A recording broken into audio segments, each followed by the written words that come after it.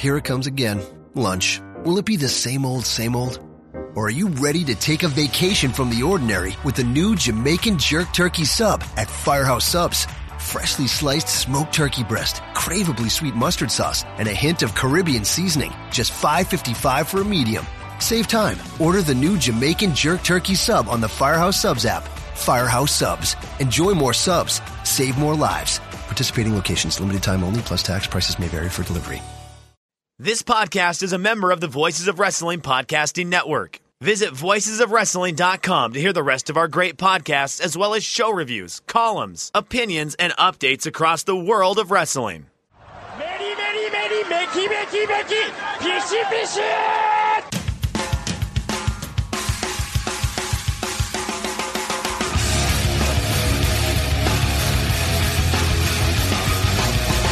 You are listening to the Voices of Wrestling podcast with your hosts, Joe Lanza. X out, go listen to some boring podcast where they're afraid of their own shadow.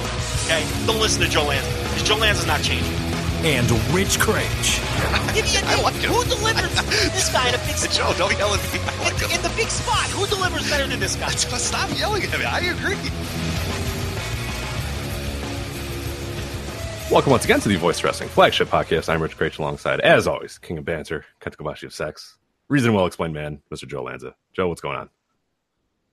I didn't realize that the Winter Olympics had started as I'm flipping through the channels looking for it's stuff. bullshit. Because I got confused by that too, because tomorrow is the opening ceremony, but like figure skating, I think what curling's on right now, if I remember correctly. There is some curling on Friday. What the fuck? Like that just kind of... Because I thought I missed I thought I missed the opening ceremony, which I kind of like that. I have no need for the Olympics really, but I like the opening ceremony. You'll watch the geeks do the march. Yeah, with the flag. I'm like, oh, that's a cool country. I've never heard of that. Or like, oh, where's that country at? And then you know what I mean? Like, look through and go on my Google Maps and be like, oh, that's a pretty cool looking country. Or whatever. You know, like there's some times that come up. There's they oiled up Tongan guy last year at the Summer Olympics. He was a big hit with everybody. He's there well. again. He's bobsledding now, right? Mm-hmm. Or. Yeah, is it bobsled or some figure skate or whatever? So he's back. So no, not figure skating. I think he's. No, I say figure. What did I say? Figure skate. He's not a bobsledder either. You know what he did? He's cross country skiing. That's it. Yeah. So the oily Tongan will be there. I believe he'll have a shirt on this time, but I feel like he shouldn't. He really wants to keep it up. Tongan, yes. What was he in the Summer Olympics? Didn't he fucking was he a javelin or some shit? What did he do? I don't remember. A wrestler, judo guy. I thought he was a wrestler, but I could be wrong. Whatever it was, he probably stunk, right? No, he was terrible. Nobody cared. No, he was just oily and in good shape. No one ever does well for those small islands. It's like Jeff Cobb finishing like 38th in wrestling, for Guam a million years ago or whatever it was. Well, I had at work, a former Olympian said that she used our equipment or whatever, and I'm like, oh, that's pretty interesting. She was like a diver, and I'm like, okay, that's pretty cool. I look up, and she had been in 4 Olympics, and I'm like, oh, here we go. This will be awesome. And she was like finished like 58th. You know what I mean? Like She was from Malaysia, and I'm like, yeah, I don't remember any Malaysian divers really ever being good. And it's like, I could promote it, but do you really want to promote like, hey, we helped her finish like 80th and 2004. Yeah, it's like the Olympics. Like, oh, that's kind of cool. Like, they just had to invite her, and she came. So, you buried the best diver in Malaysia. I know. I feel sorry, and she's an elite diver. You know, better diver than anyone I've ever dove with. As Joe, you and I are both expert divers, so we can definitely speak. Expert divers. Yes. Well, that's the thing. See, that's the thing about the Olympics. Like, she's the best diver in Malaysia. But she'd probably get beat at any decent high school meet in the United States. Right. You know what I mean? Like so the Olympics, you do get, and look, that's fine. I understand it's a celebration of the world and you want to get the best athletes from each of these countries. I understand that totally. But you do get some another one. Look at Mark Henry, world's strongest man. Didn't he finish 19th in his weight class? I always got really upset as a kid when they would call him the world's strongest man. I'm like, that's like factually incorrect. Even in the time when you could have, like, even in 1996, you could not have called him the world's strongest man. But then they kept calling him the world's. He got it like forever, for 20 years later.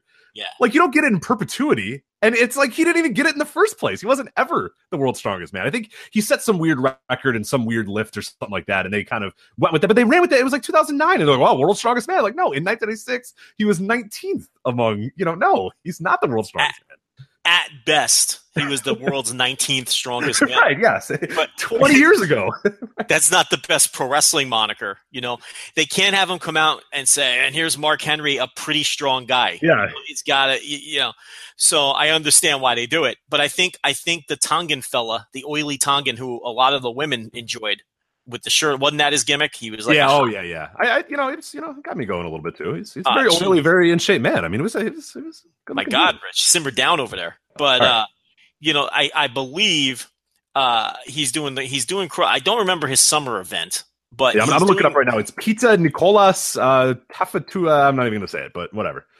He's doing cross-country skiing. Now, what I wanted to say about that was that doesn't say much for cross-country skiing, where someone who never did it before, who is an athlete in another sport, can just train for like 3 years. Because you figure he had to qualify a year ago, right? You don't qualify a week before the Olympics start. Yeah, I'm looking at the background here. In December 2016, he posted a video announcing his plans to train and compete in cross-country skiing. He was Taekwondo. He was Taekwondo before that. I knew it was some kind of fight sport. 2016, he decides, you know what? Cross-country skiing sounds good. So now it took him like a year to be an Olympic caliber cross-country skier. Now, good for him. I've nothing against this man. Okay, he's obviously 10 times the athlete I'll ever be. My issue here is with the difficulty of cross-country skiing if you can train for a year and qualify for the Olympics. I have lost a lot of respect for cross-country skiing. For the hardcore cross-country skiers. Well, you have to watch. You have to see what the competition's like, because it maybe it's a thing where like you can, the elite of the elite are like so much better than the others, and everybody else kind of like sucks and just acts like some random dude at your. You know what I mean? Like that top, like the top 5 are fucking awesome and they're great at it, and everybody else just kind of sucks. Well, if he finishes like 70th and he's not a real contender, and it's one of those deals where he qualified because his other qualifying pool was other people from Samoa and Tonga and all these other people who are terrible at cross-country skiing. All right, well, then he's just the gimmick competitor. Yeah, you know what? I don't think he's very good at. I'm looking at this. I don't think he's very good at Taekwondo either. He lost to an Iranian man, 16-1 in the first round, and was eliminated. And that was it. Yeah, see, that's what I'm saying. Like, so I think he just like is in enough shape and is enough of a good athlete that he can get into these things. But he's then, basically, here's what it is, Rich. He's better at everything than everyone else from Tonga. Okay, right. So it's like he's the fucking. You know what he is? He's the gym class bully in Tonga, is what he is. He's just better than everyone else at every sport in fucking Tonga. So he can probably qualify for pretty much any Olympic activity he wanted to, and he chose cross country skiing. Maybe he did some research. Tongaloa. I mean, there's a number of Tongans in pro wrestling history that should have been doing this instead of pro wrestling. Are you kidding? I think they make more money pro wrestling. Don't do this. Yeah.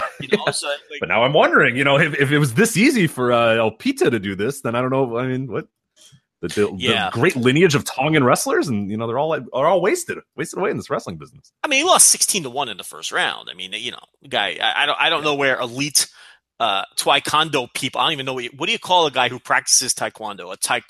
You're asking the wrong guy. You're asking the absolute wrong person, but it's not whatever you're about to say. Whatever you're about to say, I promise it's not what it is. Wherever your top Taekwondo. Are you just a Taekwondo practitioner? Is it one of those? I don't think you add another. I could be wrong. Well, like judo guys are judokas, right? Mm-hmm. Like, what is a Taekwondo guy? What do you call him? A Taekwondoite or a right here, per Wikipedia, it says Pita whatever is a Tongan Taekwondo practitioner. Okay, there you go. And skier from Australia. So they skip all the weird words and all that, and just say skier and practitioner for that. So what happens at the Olympics is whether it's Taekwondo or your Malaysian diver or cross country skiing or even something like the 100-meter dash, you do have the best of the best there, but there's a lot of scrubs too, because it's just really inclusive at the Olympics. So you end up with the shirtless Tongan guy who's going to go out there and embarrass himself in cross country skiing. I think he's just got a lot of time, or he's just kind of a workhorse, because he has an engineering degree and he's currently working on his master's degree as well. So it's sounds like a hell of a and he's guy. also been a model. He's been a model since he was 18. So ladies, if you're looking for a guy who's got it all together, Olympian, this is what I'm saying. Master's degree, the abs. Mm-hmm. This shirtless Tongan, I mean, you definitely introduce him to your sister. Like, it just seems like a very well-rounded, intelligent, driven man. But He's he's a gimmick Olympian. But, aren't those the fun stories, though? Do you remember Eddie the Eagle, the fucking ski jumper from England? Eddie the Eagle? Do you remember him? Or yeah, of course. Yeah, he was terrible. It wasn't before my time, but yeah, I do remember him. Yeah, and he was horrible. He was the shit. He's like blind was his gimmick. Like, and he was finishing like 40 feet behind the people who were medaling. Like, it was a joke, but. But I bet you don't. Do you remember who won the gold medal that year? No. Oh yeah, hell no. You know Eddie the Eagle. Yeah. You remember Eddie the Eagle though. You'll remember this fucking. You'll be talking about this shirtless Tongan on this show 20 years from now, and yes, you will be doing this show 20 years from now. Oh, certainly, yeah. But you won't. You dead, or what's going on here? There's no fucking shot. You'll be talking about that Iranian who beat him 16-1, or whatever dope wins the cross country skiing next week. But you'll remember this shirtless Tongan. So, in fact, I think someone should book him for pro wrestling. They should. He's probably great at it too. I mean, I think he's actually from Australia, but I don't know. There's some weird thing. I think his mother is Tongan descent or whatever. So he's not even he's a gimmick right. Tongan. So he's a gimmick Tongan too. I'm looking this up. So he found out that his mom was from there and was like, oh, that's like a country that I could definitely go to. I'm starting to hate this guy. You know why I'm starting to hate this guy? He's just a kind of a gimmick overachiever. No, this is why I'm turning on the shirtless Tongan. He knew he couldn't qualify for these sports in Australia because Australia's got their shit together. They've got some good athletes in Australia. So he had to like cheat and use his heritage and just beat up on the fucking what's the population of Tonga? About 9,000. Okay, so he qualifies for these events in Tonga where it's easy. You know what? I believe we're also the biggest podcast in Tonga too, which is pretty incredible. I think we are. This reminds me of the World Baseball Classic where the Italians with Mike Piazza, who's never been to Italy in his life. And then the other one that annoys me, yes, the Israeli team, which is just Jewish Major League Baseball players. Ryan Braun, yes, I am from Israel. Jason Marquis taking the hill for Israel. They were great last year, though. That team was incredible. That was an awesome team. I always root for them. You know why I root for the Israeli team? Because I know the players. Like, I'm like, hey, that's Jason Marquis. It's just a Major League team. Yeah, I really like that. My favorite thing, I went to World Baseball Classic when I was in San Francisco because they were there the one of the years I was, and one of the awesome things to see was the Team Netherlands. Because you think of the Netherlands, and I'm like, oh, here we go. It's going to be like these 6'7", blonde hair guys, like Verns or like Hans Verdenkamp or whatever would be pitching or whatever. And then it's just all these guys from like these random Caribbean islands. And I'm like, oh, that's not fun. They're from the but then there was enough. Phillies. It's all the major leaguers like Jonathan Scope and people. Yeah, like right. That. And it was like, it was like Pedro Soroka and I forgot who the other. I was like, oh man. But like the cool thing was they still like their bullpen was all those guys, like all just like random. But like the actual position players were just all like dudes from random like Curacao and random ass islands that you don't even know about. But guys in the majors that are Netherlands territories. Right. I'm like, oh, that's dumb. But that's less cheating than this Tongan guy who's from Australia and the Jewish guys who play for Israel and Mike Piazza playing for Italy. I'm sorry, that's bullshit. So per the 2011 census, there is 103,000 people that live in Tonga. So, oh Jesus Christ, there's more people in College Station, Texas. Right. That would be like me, Rich. Don't you think if College Station... No, you're not the best. You're not even one of the best athletes in anything in college. Oh, hear me out. Okay. If College Station, Texas was allowed to have Olympic entries, don't you think I could pick a sport and qualify in something? I mean, I've got to be the best something in College Station, Texas, especially if I spent the year training in it. Who else is cross-country skiing in College Station, Texas? I bet you less people that are... Who's cross-country skiing in Tonga? You got to look at it from that perspective. So this is bullshit. I'm rooting against this guy now. I hope I've turned you on. I have turned heel on the shirtless Tongan. If he would have qualified from Australia, I'd have a lot more respect for him because there's actual competition there. I don't like this. He's a cheater. Yeah, I'm going through the list of things now. I'm trying to figure out what you could do. So this is good. Keep me off the ice. That's one thing I don't want. So you don't want the winter. Okay, so there's I got them here. There's not too many of them. We got alpine skiing.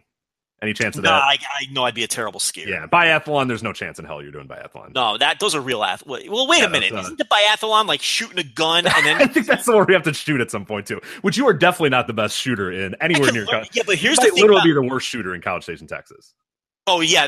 That'd be horrible because everyone does that here. Yeah. But anyone can learn to shoot a gun. But you also have to like ski downhill and then shoot a target while you're skiing or whatever. Yeah, there's a lot probably in there. Shoot myself if I did that. That's bobsled. I feel like you might be all right at bobsled. Listen, if the Jamaicans can put a gimmick team in the bobsled, Don't you think I could find don't you Yeah, think you I could could find two other people. Like there could be two That's other it. really good, and then you just have to be the third wheel, which is not hard. Like you got to be the guy that sits in there and dies when the thing goes haywire or whatever. That's not I think I can drag you down here and like a sprinter on the A&M track team, and the three of us can do the bobsled. Right? I think we can qualify for the aforementioned cross country skiing. That's a possibility there. I think anyone can learn to do. I honestly think if you're just in good shape, you can train and be good at that. Look at the Tongan. I mean, there's a good example. Curling is a great one too. I think you could definitely.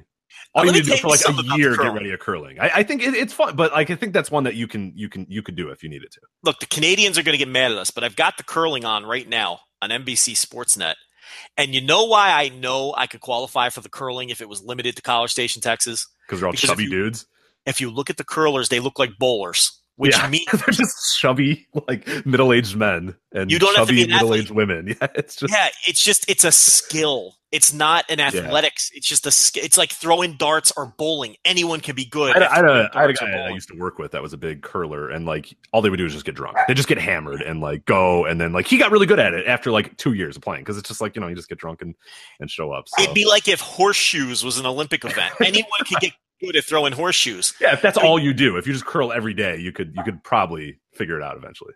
Are you familiar with bocce? An Italian lawn. Yes. Yeah, anyone could get good at bocce. You know bocce, right? Lawn darts. That's another one. Like it's all the same shit.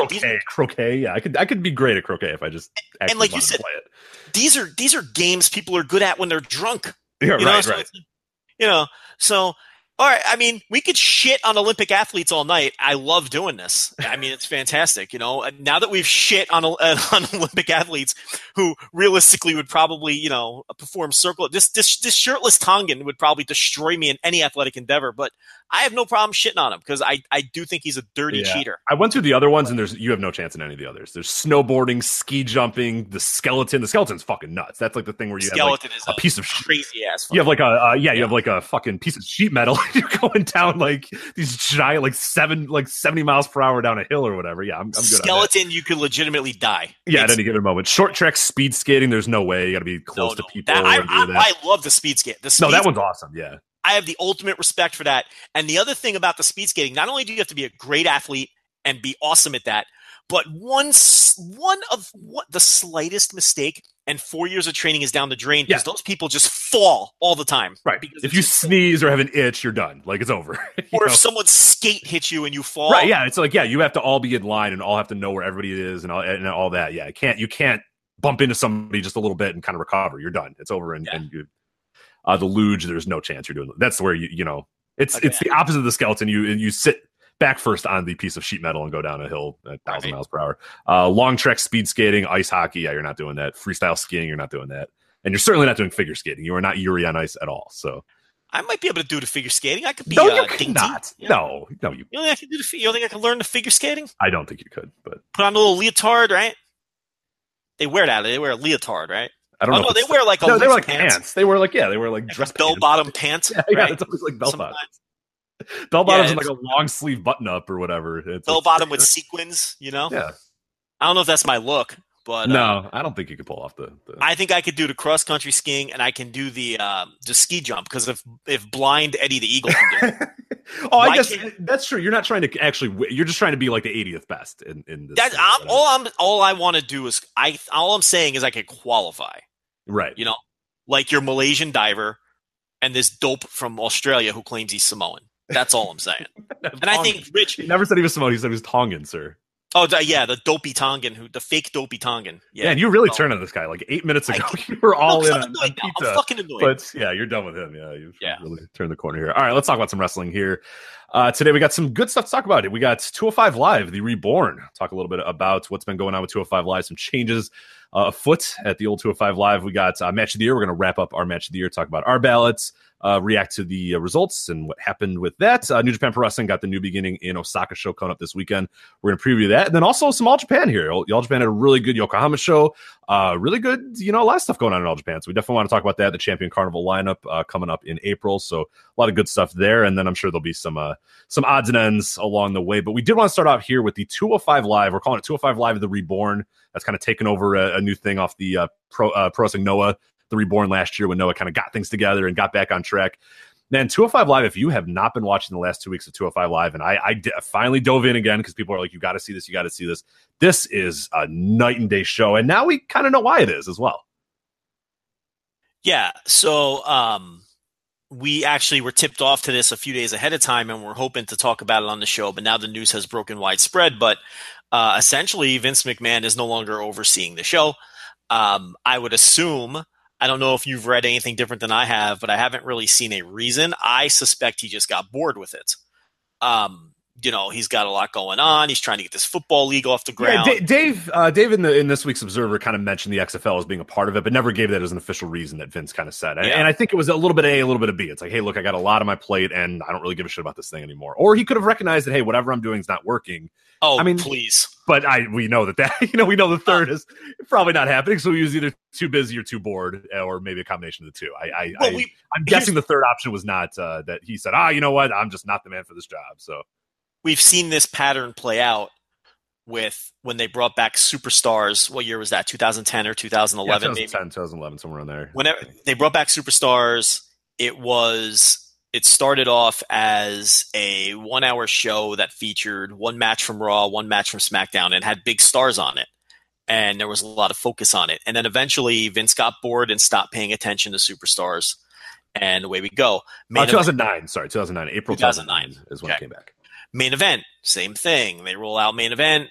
Vince is paying close attention to it. He's got his hands on it. And then eventually he washed his hands of main event. I think you're sort of seeing the same thing here. I think that he just, he's a busy guy with a lot on his plate. And, I think he just got bored of it. So that's just my speculation. At any rate, Triple H is now overseeing the show, and his fingerprints are obviously all over it. The Cruiserweight Classic style presentation that we have been screaming about for the last almost year and a half that this show has existed has now taken hold. And there have been a lot of changes. When I saw that they were going to have a general manager, are they calling it a general manager? Or is that what he is officially? Yes, he is officially a general manager. I rolled at that initially too, but it ended up actually being pretty good.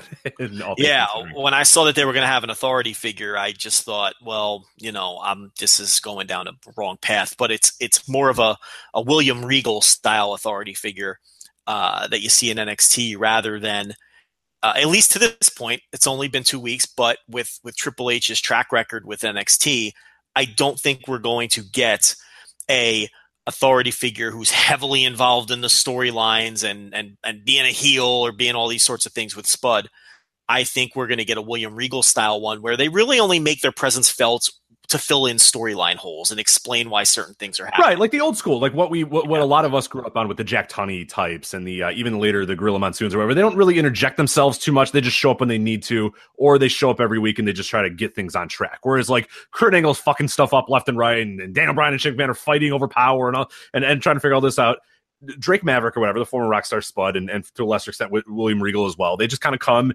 People say stuff and they go, okay, well, here's what's going to happen because I said so. And that's it. Like, there's not a debate. People aren't beating them up. They're not in matches. They're not in storylines or whatever. It's just like, hey, that's the guy who's kind of running the show. And that's, unfortunately, for better or for worse, they've kind of taken that. WWE in general has sort of, that's how they tell their stories now. And I think now we're seeing that when Triple H eventually does take over, that's just going to be a thing that he always kind of keeps up. But he does it in a way that's not grating. Like, William Regal on NXT is fine. I would be fine if he wasn't there, but he doesn't take away from the show. He doesn't actively detract from the show. In fact, sometimes he enhances it. And sometimes you need that straight-laced guy to kind of say, hey, here's my word, and here's what we're going to do, and there we go, or whatever, which is pretty good. So, like, a lot of times you'll have arguments between talent or whatever. And in this case, William Regal is kind of the liaison. It's just like, all right, look, here's what we're going to do. And that's it. And then his word is bond, and then everybody goes with that. Whereas on Raw and on SmackDown, it's always this power struggle. There's always, this guy fighting with this guy. The general manager's favoring this group. The general manager's a heel. General manager's the babyface or whatever. William Regal's just a guy. He just shows up, does what's best for the company, or does what's best for the brand, and then moves on. He doesn't play sides. He doesn't play favorites. He just wants, order. And that's what Tunney was and what many guys were before it became, sort of the thing to do to have the general manager or the person running the show always being the shit and always causing an uproar or whatever. Yeah, even if he dislikes the heels, he's fair.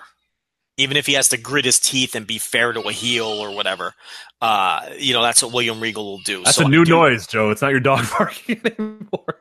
You hear a child's. That's the domesticated Joe Lanza noise right there. No dogs, but a screaming child. So.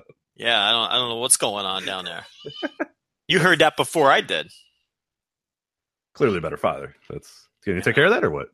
I don't know. It's not my problem. I don't have to do anything. We could just carry on with this All right, let's do it. 5 live conversation. So we saw, Spud in that role. I guess he's known as what's his porn name? Drake Maverick. So he's got like a soap opera name, soap opera / porn name. One of the things I love is that people just and it doesn't happen as much anymore, but it always happened back in the FCW days or whatever, where when a guy would get a new name, it was just, you always had to hate the new name. You always had to say, oh, why isn't he this? Or, oh, he's better as this. But and I saw people doing this with Drake Maverick. Like, his name is Rockstar Spud. You know what I mean? Like, Drake Maverick's fine. It's Rockstar Spud is not a good name. No, there's some names that are like I even got that to a lesser extent with Chris Hero. I like Chris Hero because I was used to it, but I got when they were like, let's call him something that's not Chris Hero. But I was definitely one of the people in 2011 that was like, oh, come on, how do you call him something else? Yeah, but I mean, Cassius Ohno's a terrible name too. No, I know. It wasn't like it was better, but it was like Chris Hero's not a great name either. Especially here's the thing about the names, though. If you get used to any name, Dolph Ziggler is my endgame example. There was a man named Dolph Ziggler who has wrestled there for a decade plus now. I mean, there are some names that stink, but eventually you get used to any name. But I don't think Drake Maverick is a good name. It's a cheesy name, but you'll get used to it. I mean, if you got used to Rockstar Spud, the only reason we didn't think Rockstar Spud was a weird name is because that's what we've been calling him for 10 years. Exactly right. You're gonna get used to it.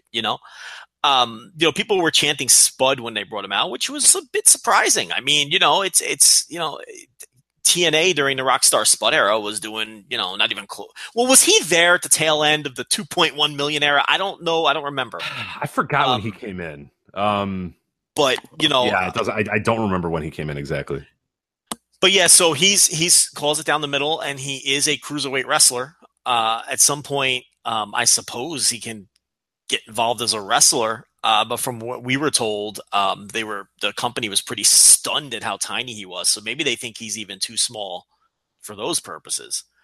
So who knows? But look, the first 2 weeks he's doing a great job. We know he's a great talker. His promos have been excellent. He gets his point across. He's good at that role, and that is a role where I agree. If you have a good person in that role, I think the role is a net positive.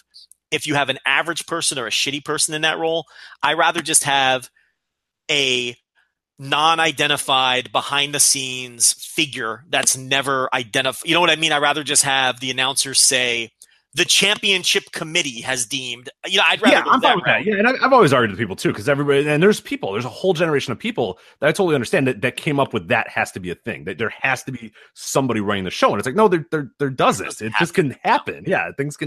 Matches could just be made, but I get it now. We are in, God, the Mr. McMahon character is 1990, late 97, really, mid 97 or whatever. And before that, even you have, Roddy Piper as the commissioner and Gorilla Monsoon, and even like the guy I mentioned earlier, Jack Tunney or whatever. So it's really been since basically 1991 that there's always been somebody. And even in the Nitro days, you had J.J. Dillon that was running the show, and then it became Flair and all those random things. But you have to go. You really have to go back 97 for the character to be a really over the top one, and then 1991 for there to always just be that person there that could sort of set the rules when it was needed. But pretty much since 1997-98, it's been like every night that guy has to make the matches and do everything. Yeah, not just make the matches and make decisions, but a constant presence on the show. Right, and be involved in everything. Be involved in almost every story as well. And we can remember wrestling before that, but a lot of people, like you're saying, do not even have that frame of reference, which is kind of a shame. But no, I have no problem with Spud / Drake Maverick. He's doing a good job. It's also, they kind of press the reset button. So, with the show in limbo for a couple of weeks there, it seems like it might be good to have someone in this role to sort of bring law and order back to things and set the new direction. And that new direction is, with Triple H as the showrunner, so to speak, is a more cruiserweight classic style presentation, which is what we have been screaming about.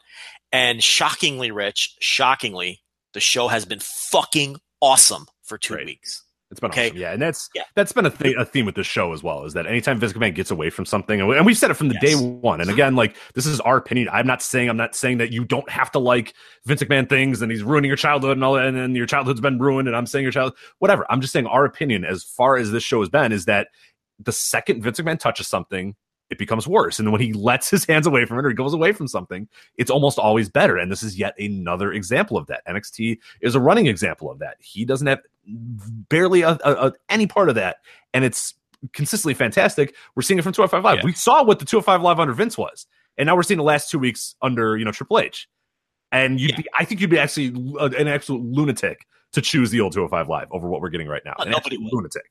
Be nuts. Yeah, and I mean, I haven't checked the network top 10s yet. I'm going to give it a couple. Yeah, I don't know if it's going to be successful. I mean, I don't know. No, but don't know that. But all I know is that I'm enjoying it more. And the target audience that they were trying to go at for the show is all enjoying it way more. We could just see it from our mentions. We could see it from traffic and all that sort of stuff. That the target audience that's supposed to be watching this show is loving the new direction. Whether or not that reflects in ratings, we'll see. Well, here's why. And I know we've talked about this, but here's why. I don't know if I necessarily agree with your target audience thing, and I'm going to attack it from this perspective. When Vince was running the show, I think his target audience was the Raw and SmackDown audience. And the thing about it is, the reason I thought the show was a failure is the people who watch Raw and SmackDown, the last thing they wanted or needed was a 6th hour of the same shit that was specifically on the network. And I think that with a batch of people who were brand new to the company that didn't have any stock behind them with those sorts of fans, so they didn't watch. So the only people that were watching this show were hardcore fans who wanted it to be something else, because the fans that Vince was chasing had no time for another show, so they weren't watching it. And so we were all watching it. And when I say we, the type of people who would listen to this podcast and me and you, and we were hate watching it. Because we knew it was capable of being so much better because of the Cruiserweight Classic. I don't think your average Raw viewer watched a second of the Cruiserweight Classic, And I think 205 Live was just supposed to be, this sub-brand of the same old shit that they did on the main roster. And it failed. It failed miserably and fell on its face. That does reach a saturation point where you can only give people, look, it's diminishing returns. Less people watch SmackDown than watch Raw, and less people are going to watch something on the network that's built in the same ilk than watch SmackDown. And less people are going to turn on Facebook Live to watch Mixed Match Challenge. I mean, it's just going to cycle downward. So, you put Triple H in control of the show, and now we're going to see, because listen, I've always said, Rich, I've always said this company is so big, so vast, and has so many people under contract that there is no reason that they can't give the hardcore wrestling nerd, the Voices of Wrestling listener type fan, they can give that kind of fan, they can throw them a bone and give them an hour a week. That's specifically catered to them, because they're big enough to be able to do that. And now they're doing it. And now what we're going to find out is, now that they're giving an hour a week to us, the wrestling nerd who wants to see good matches and doesn't need crazy storylines surrounding them. The only stories that we need are Roderick Strong thinks he's better than Kenta, and Kenta thinks he's better than Roderick Strong, and let's see what happens. Okay? And personality profiles and those sorts of things. Now we'll see how many of us there are.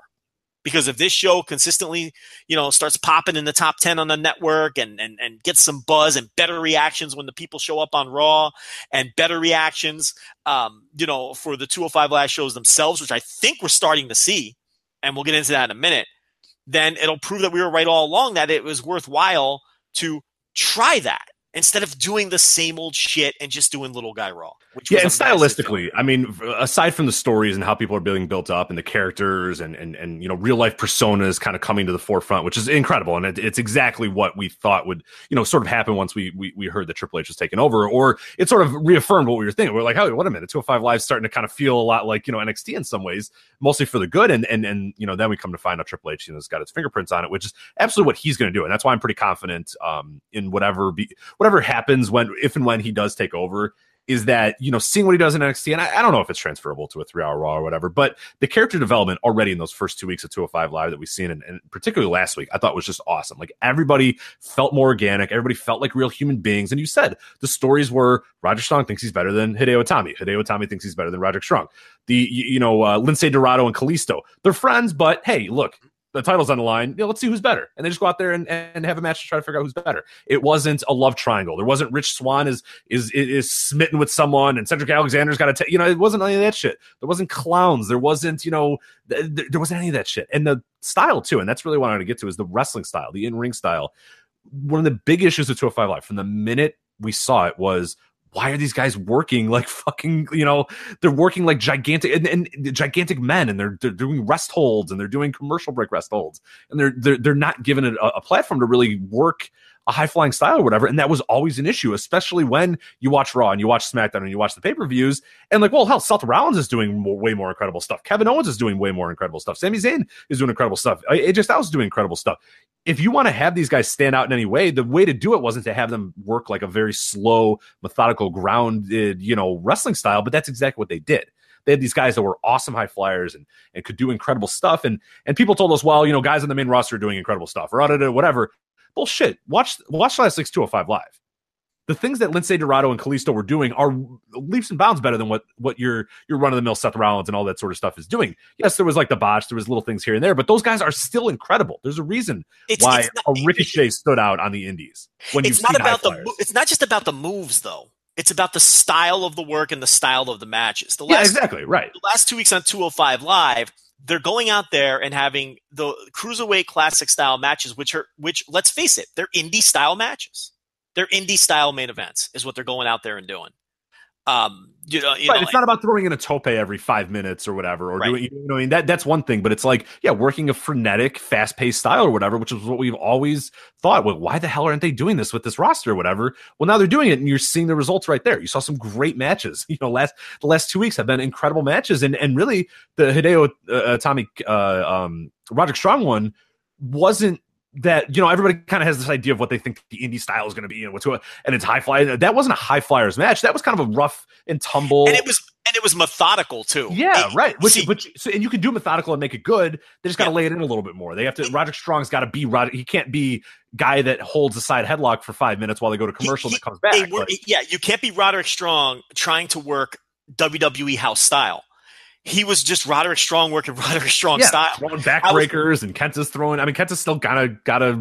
He's still. It's the structures of the match. Right, I was watching that Roderick Strong Hideo Itami match, and I was thinking to myself, this feels like they're having a match in Ring of Honor in 2007. Mm-hmm. Is what it felt like to me, as opposed to these 205 Live matches. I've never felt that way once they started the TV show. I felt like I was watching a junior version of Raw at all times.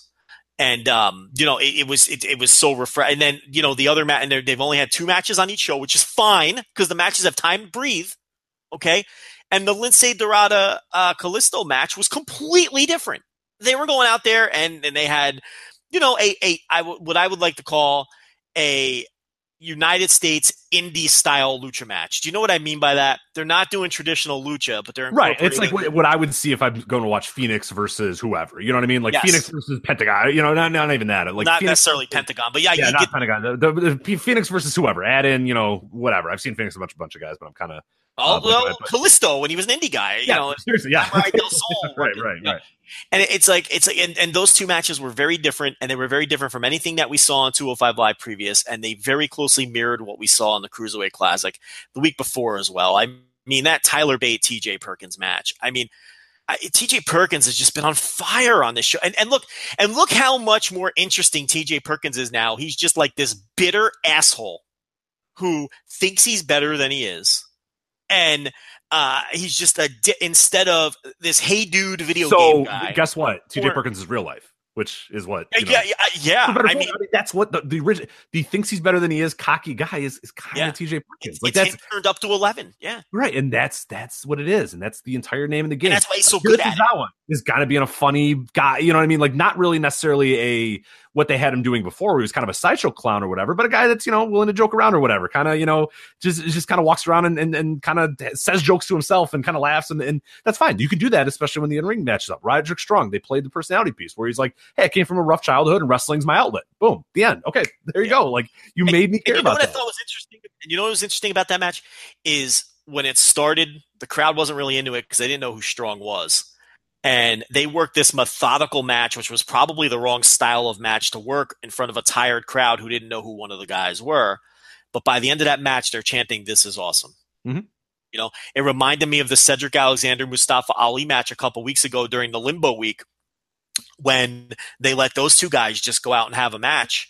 And the crowd and that tired ass crowd was going bonkers by the end of that match. This is what I'm saying. You're starting to see these tired SmackDown crowds react to good action. These guys are winning them over in the ring, So that's why I say wait a couple weeks. I love what they're doing with Cedric Alexander and Mustafa Ali. They're just buds. And one's going to turn on the other at some point because that's pro wrestling. Yeah, like Cedric got a little annoyed. Like Mustafa butted in and he was like, man, you know what I mean? Just like a little annoyed. Not like, I don't have to run you over in my car or whatever, but it's like, dude, like just chill a little. But there's no subtlety hammer to it. Right. It's just they're buds and it's coming because intellectually you've watched wrestling for a million years, but they're not hitting you over the head with it. They're not making one guy so obnoxious that it's coming.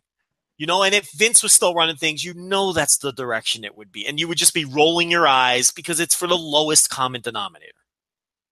Vince's wrestling. I mean, he has to hit you over the head with things. So, I mean, the show has just been such a drastic improvement. The matches are starting to win over the crowd. You're starting to see people like Roderick Strong and Tyler Bate getting mixed in. And we've been had some other names hinted at us that we're not going to spoil for people that are going to round out the tournament. I think people are going to be very pleased. It's not that. That's the other thing with the old 205 Live. It was the same fucking 12 guys every week, and it's like that. And not the best guys on the roster either. Like Brian Kendrick, and Kendrick's fine. Like you can utilize Kendrick. We saw in the Cruiserweight Classic, you can utilize him in a good way. But whatever they did and having him be the featured guy and the guy right off the bat, the second you saw Brian Kendrick as the featured guy, you knew this is a Vince thing.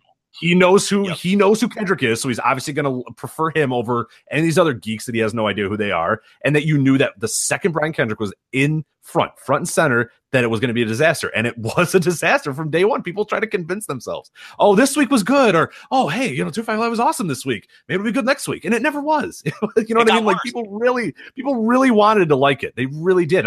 People gave it a lot of patience. And there'd be those weeks where, oh no, Rich, you got to watch this week. And it was like, I have no investment in the characters. I have no investment in the development. Even if it was a good week, why bother? You know what I mean? Why even bother watching the week if there's nothing to be invested in? I cannot wait for next week's show because I want to see how the tournament goes. And tournaments are a great way to do it as well. And that's something that they sort of let their guard down a little bit, WWE, because for so long they never did the tournaments. Vince hated them for whatever reason. They're starting to let their guard down a little bit. What we're seeing, though, is that Triple H loves them. And he does. There's a reason why, because they're great stories. They're super easy. Lindsay Dorado and Kalisto are friends. They happen to be in a tournament. Well, whatever. You know what I mean? Like, well, bygones be bygones. Guys want to win, and it always gives everybody a motivation. I want to get to that next step, which is the next round of the tournament. I want to get that title. There's always an eye on the prize. There's always something. You got TJP saying, I won the first one, I'm winning this one. And he's so desperate, he holds the tights to beat Tyler Bate. And it's that character over. And it's such an easy storytelling device because you don't have to reinvent. Brian Kendrick, this is my life. If I lose this tournament, I might never wrestle again. Yeah. Mm-hmm. I have to win this tournament for my career. And how much better was that than the 205 Live and he's dressing up like a clown? Right. It's goofy shit. Now, things I hope to see and think we'll see, I want Jack Gallagher out of the street clothes. I don't want him out of the fucking street clothes and wrestling in fucking dress shoes. It's utterly ridiculous. I think we're going to see less of Arya Daivari. Rich guy Arya Daivari, which wasn't working. I assure you, he is not one of my guys. He has me blocked for talking shit about him. Remember? And he has money. Okay. Do you remember at one point there was Arya Daivari had wrestled more television matches than anybody else. We did a bit about a year, or not a year ago, obviously, because the show, but maybe 6 months into it or whatever. Yeah, we did he had wrestled more television matches than anyone else in the cruiserweight division. The worst guy, literally the worst guy. because Vince and his fascination with pushing. Here's the thing about pushing. I think the other thing too is he knew who he was because he knew his brother. Maybe he thought he was his brother. You know what? It's probably a good chance that he did. Yes. But this thing, it's like, and all the reports. I mean, Vince he was more concerned with getting characters out of these guys, but he was approaching it in a 1980s way. And you don't need. You can look. Roderick Strong's character is so much better when it's just the guy who came from a bad background than whatever goofy gimmick Vince was going to slap on. Yeah, T.J. Perkins. I'm a cocky person versus I play video games, dude. Like Bart Simpson, circa 1989, was his original character, as opposed to I'm just a cocky guy and I want to win. Like that. I thought they were going to change his name to Max Health. They should have just changed his name to Max Health. Just fucking Max Health up on the thing when he comes out. I mean, it just, oh, God. I can't imagine Vince pitching that. It's like, Nintendo and the Mario. And you play, like, because does he even know what Mario is? I'd be honest. I honestly don't know. I know he knows what Nintendo is. And Vince absolutely 100% calls all video games Nintendo, right? No, without question. Like, he thinks every video game is Nintendo. I wonder if he would know who Mario was. He's got to know who Mario is. I don't think he knows who fucking Crash Bandicoot is, but no. Okay, so you think at least he knows who Mario is? Okay, maybe. I don't know. I don't think he probably doesn't know what Grand Theft Auto is, but I think he knows what Mario. I think Mario's so ingrained in culture that even Vince can't hide from it. I mean, but I want to get to a broader point about Vince. This is another glaring example of Vince McMahon being the most overrated star creator in the history of pro wrestling. He has this reputation of being this great star creator, this brilliant wrestling mind who gets people over.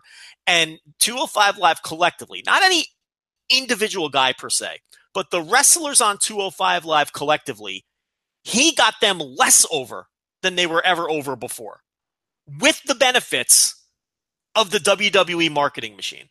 So this is another glaring example of Vince McMahon failing to not only create stars, but making people less of a star than they were before. He is so overrated in that regard. And I don't care who argues with me. I'll debate anyone. Okay? This is a guy who's a tremendous businessman, who made tremendous business decisions to get where he is. I'll never take that away from him. Ballsy business. I think more than anything, that you can really credit him for taking a risk and going against the grain in some respects. Fortune favors the bold is the perfect way to. He took enormous risks. They worked out, and good on him, because that is a tremendous a personality trait of his. I legitimately think, and I'm not saying this is not hyper. I legitimately think he is a lousy professional wrestling booker / promoter and star creator. I think he sucks. I think he lucked in. He made a great business deal to secure the services of a guy who was already the biggest star in the world in Hulk Hogan. Right, already a movie Hogan star. Yeah, was already the biggest star in pro wrestling before. No, the narrative says that he pinned Iron Sheik and became a star, Joe. So you're wrong. So he made a good business deal to get Hulk Hogan. He lucked into Stone Cold Steve Austin because Chili McFreeze would have been just as over as Stone Cold Steve Austin. Ringmaster was a fucking bomb. Stone Cold Steve Austin got himself over, and then Vince sat on him for 9 months. No, he won the King of the Ring and then won the title immediately after. He didn't work the pre-show the next month at SummerSlam. What are you talking about, Joe? Losing a feud to Savio Vega. No, none of that happened. That never happened. He lucked into... He wins King of the Ring, pins Shawn Michaels, Mike Tyson, star. I don't know what you're talking about. Stone Cold Steve Austin, he made himself a star in that company, and Vince still almost whiffed on it. He lucked into Stone Cold Steve Austin. He nearly blew The Rock. How do you almost blow The Rock, which was the biggest layup in wrestling history? How do you blow that one? He almost blew it with the fucking smiling babyface bullshit. That was Vince's vision of The Rock. Vince's vision of Dwayne Johnson, the biggest movie star in the world, and a guy who everyone in wrestling said was a lock to be a megastar. Right, Jerry Lawler, Pat Patterson, anybody who laid eyes on him said anyone this guy, in the wrestling business who saw him said he's a lock, and Vince almost blew it with The Rock. Blue chipper. What are you talking about? He almost blew it with Rocky The Rock. Maivia. Are you kidding now? He is the most overrated star creator in history. John Cena. Seconds away from firing John Cena. Yeah. He was going to cut John Cena until, as legend has it, Bruce Pritchard and Stephanie McMahon heard him rapping on a bus, and then they pitched it to Vince, and it saved his job, and then he lucked into the rest. He was going to cut him. Okay? I don't want to hear a word about Vince McMahon's star creator. He's the Daniel great Bryan story, though. Are you businessman. talking about the Daniel Bryan story? Was awesome. The fans started being invested in Daniel Bryan, and then they had him win the title at WrestleMania. It was great. There was no Wyatt family bullshit, none of that stuff. It was just like, you guys want him, you guys are buying his merch or whatever. Let's do it. Daniel Bryan is going to win the title at WrestleMania, Joe. It worked perfect. Yeah, that's another one that he almost except for the year and a half where he fucked around everybody and had Daniel Bryan lose 4 pay-per-view main events in a row, had him join the Wyatt family, it took the fans absolutely just laying a gigantic a steaming pile of shit on Batista at the Royal Rumble, and CM Punk walking out until he said, fine, Daniel Bryan in the main event. Like, how much money did he leave on the table with Daniel Bryan? I mean, honestly. There was a year and a half. I mean, how much money? Dick that guy around and how much money did he leave on the table with Daniel Bryan? But the 4 biggest stars he ever had, one, he just made the best business deal to secure when he was already the biggest star in the world. 2 others he literally lucked into, and the other he almost blew a layup. He almost missed a fucking layup. So this guy is the most overrated star creator I ever heard of. Now he's got something. Look, The Undertaker. I'll give him credit for The Undertaker. Okay, I'll give him credit for Batista to some degree. Okay, but the 4 biggest stars he ever had, Ramon, those sort of guys, and those guys, those are like upper look. If Razor Ramon never existed, is there any butterfly effect grand change in where the company is today? Of course not. Okay, here's the 4 guys who matter. Yeah, Hulk Hogan, Stone Cold Steve Austin, The Rock, and John Cena. And I just broke down how he nearly fucking blew it with all of them. If Vern Gagne decides to make a better deal to keep Hulk Hogan, you don't even know who Vince McMahon is if you're listening. We're not even doing this show. Give me a break with this brilliant wrestling mind. He's not. He's a good businessman. Yeah, well, really, I mean, you want to go back to, shitty wrestling mind. We can do this for a whole show. This might have to be a Patreon one one of these days too. But I mean, really look at people that know the history of the Black Saturday or whatever. I mean, that was less business mind and less wrestling mind and more business mind, and that ended up being a huge deal because he swipes the time slot, gets money when they buy back in or whatever, and then uses that money to kind of use WrestleMania or whatever. That has nothing to do with his booking of pro wrestling. That's just smart business. Like we said, balls. The guy's got literally grapefruits or whatever the hell he says. Like, he's got those, and he's definitely taken a number of risks throughout the days. But that's a different story. You're not saying that he's not a good businessman. He absolutely is a good businessman. But he's a terrible. I mean, when you look at the track record, the wrestling is not great. He's a much better businessman than any of your run-of-the-mill, territory promoters or whatever, because he had the balls made the moves that to shake it up. Yeah, he had the balls to say, fuck it. I don't care if I have to run in Kentucky. I don't give a shit. I'm running in Kentucky. Fuck off. Yeah, I'm doing whatever I want to do. And he shut down Crockett at every turn, threatening not to give pay-per-views, not to give WrestleMania to the pay-per-view providers if they didn't, run SummerSlam instead of Crockett. Survivor Series, yeah. Survivor Series, yeah. Those things were all brilliant. Look, he's a brilliant businessman. He's aggressive, and he made all the right moves, and I give him a ton of – and now listen. Now, I could even tell you that he had a leg up since his father and his grandfather got him started. Okay, we're not talking about a guy who built it from the fucking ground up either. I always have to. It's funny because when you talk to people are like, "Oh, Vince McMahon took wrestling from nothing." And I'm like, "Well, his dad did." he kind of had a nice little head start there. Okay, right. All right. So let's not pretend that him and Linda were fucking living in a hut and fucking did this from the ground up either. But I'll go a step further. I don't even think he's a good promoter. And you know why I don't even think he's a good promoter? Which people are probably going, no, I don't even think he's a good promoter. I think he's a lousy promoter. He failed at bodybuilding. He failed at bodybuilding supplements. He failed at boxing with the Sugar Ray Leonard, Donnie Lalonde fight. He failed at football, and he's about to fail at football twice. Okay? I don't think he's a great promoter. I think he's a guy who was a great businessman, a savvy businessman, an aggressive businessman who lucked in to the 4 biggest stars in wrestling and didn't even create them himself. That's what he is. I don't even think he's a great promoter. He's never been successful at anything else. Ever. He's done nothing but fall on his face with everything else. So, so sorry. And again, the 205 Live thing might seem like small potatoes, but look at it. Even look at concepts and wrestlers that he got his hands on that were successful and made money before he got their hands on them that he made less popular and made less money with. WCW, ECW, Dusty Rhodes, Ric Flair, the Road Warriors. I can go on and on all day. He made all of these things and people less popular and made less money with them than other promoters did. And I'm supposed to think this guy is the greatest mind in the history of professional wrestling? He's not. He's not. His ideas are bad. Most of his ideas are bad.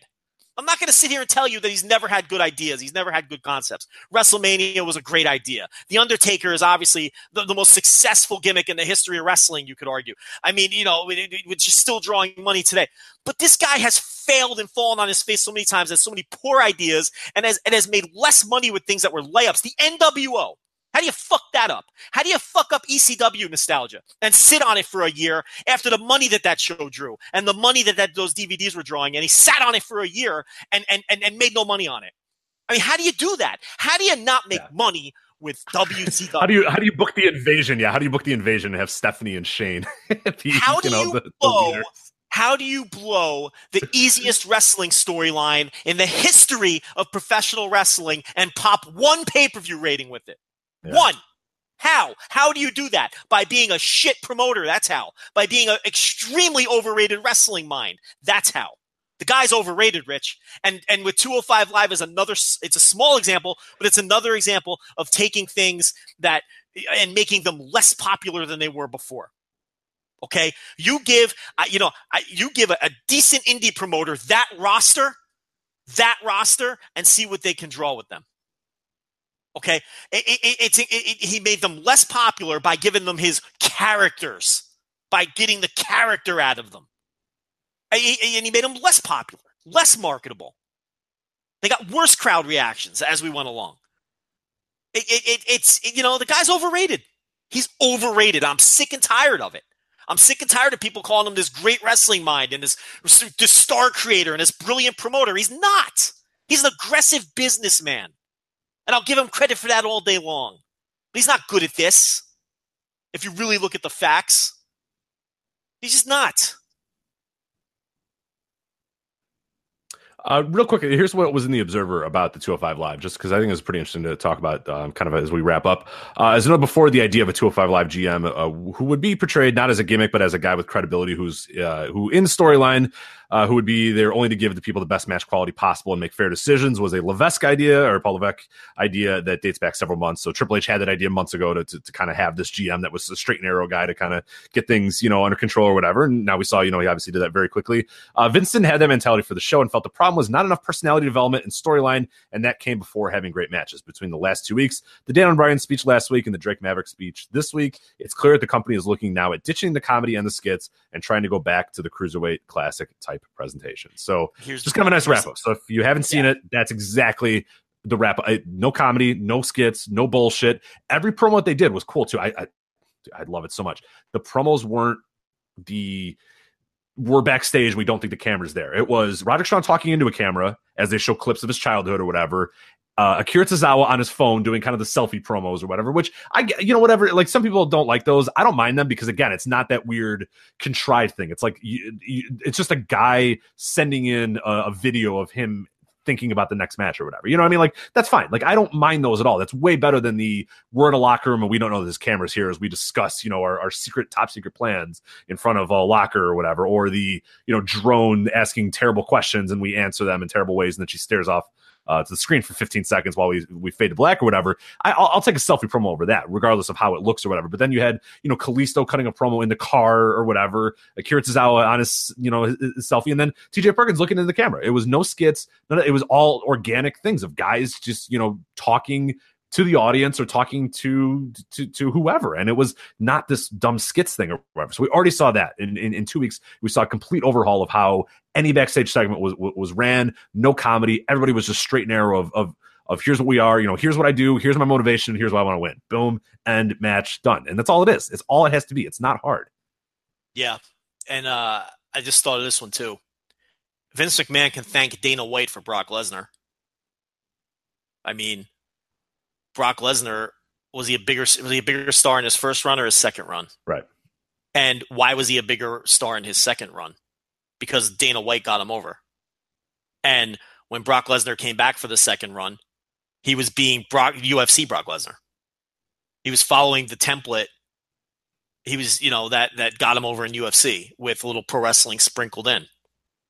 You know what I mean? It's like, here comes the pain. Brock Lesnar was not nearly the star that modern that UFC Brock, the one that they're, Dana White got Brock Lesnar. It's another example. It's like, Dana White's 10 times the promoter Vince McMahon is, and star creator, and all those sorts of things. You know, he even got assisted on fucking Brock Lesnar. Mm-hmm. Someone else got Brock Lesnar over for him. And then all he did was swoop in and make the business deal. And that Brock Lesnar thing was already, I don't know if people are aware of that, but when it was, you know, as the final few months of the Brock Lesnar thing, it was kind of already getting pretty terrible. Like he was doing like, you know, I remember in the feud with Eddie Guerrero, he was like dancing around and with maracas and stuff. You know what I mean? Like it was already kind of, the aura that Brock had when he came in was already starting to wear off a little bit. Yeah. And I mean, Brock saw the writing on the wall too. And that's why he bounced, because he was like, you know, Brock was a star on his first run, but he wasn't, you know, he didn't hit that next level until someone else got him over. Yeah. You know, Vince is overrated. Well, you know what? Look, Vince hit. There is to it. I mean, there's no doubt, and we talk about Brock Lesnar and his final match. I mean, there's no doubt he hit a home run when Goldberg came in that first time. And Goldberg, one of the biggest stars in pro wrestling. There's another example. You know, he walked into WWE and was immediately over. He came in. I don't know if you remember the first segment. He comes in, he fucking spears Booker T, spears Goldust. He's just spearing guys left and right, just killing guys, and was over until he finally left. I mean, it was incredible what they did with Goldberg when he first came in. It's yeah. Oh, he wore a wig. Never mind. No, yeah. I think you're sorry, Ron, that's not Goldberg. No, but Goldberg is another example of WCW, ECW, Ric Flair, Dusty Rhodes, Road Warriors, you name it, where someone who made way more money for somebody else, and Vince made them less popular and made less money with them. Right. And ultimately their run was a failure, but it's Goldberg's fault. Right, you brought up Ric Flair not that long ago, where a guy who in a year and a half, Vince was already like, I don't know, what do I do with this Ric Flair guy? You know, like, he's not drawing, and I don't know what to do. It's like every other promoter on Earth. Every other promoter on Earth found a way to fucking milk every dime out of Ric Flair, but Vince McMahon. A year and a half, he was like, I don't know what to do with this guy anymore. I'm out. I'm out of ideas. Go back to WCW, pal. I got nothing for you. So it's amazing. He makes things less popular. How many other John Cenas have slipped through his fingertips? Yeah. I mean, really? I mean, look how close John Cena was. Could you imagine what the state of this company if John Cena had, if he hadn't lucked into John Cena? And how many others have slipped through his fingers? How many other people has he just fucking destroyed all of their potential star power with his dumb character bullshit that doesn't work? That works once every 100 times. He's bad at this. The reason for this company's success is not because he's a great wrestling mind. It's his business acumen. Mm-hmm. So fucking stop saying it. Because it's false. It's demonstrably false. It's just false. And there's there's tons of other examples of things he made less popular. We just named some of them. I forgot about Goldberg. Yeah, that's another patently obvious one. That's a disaster.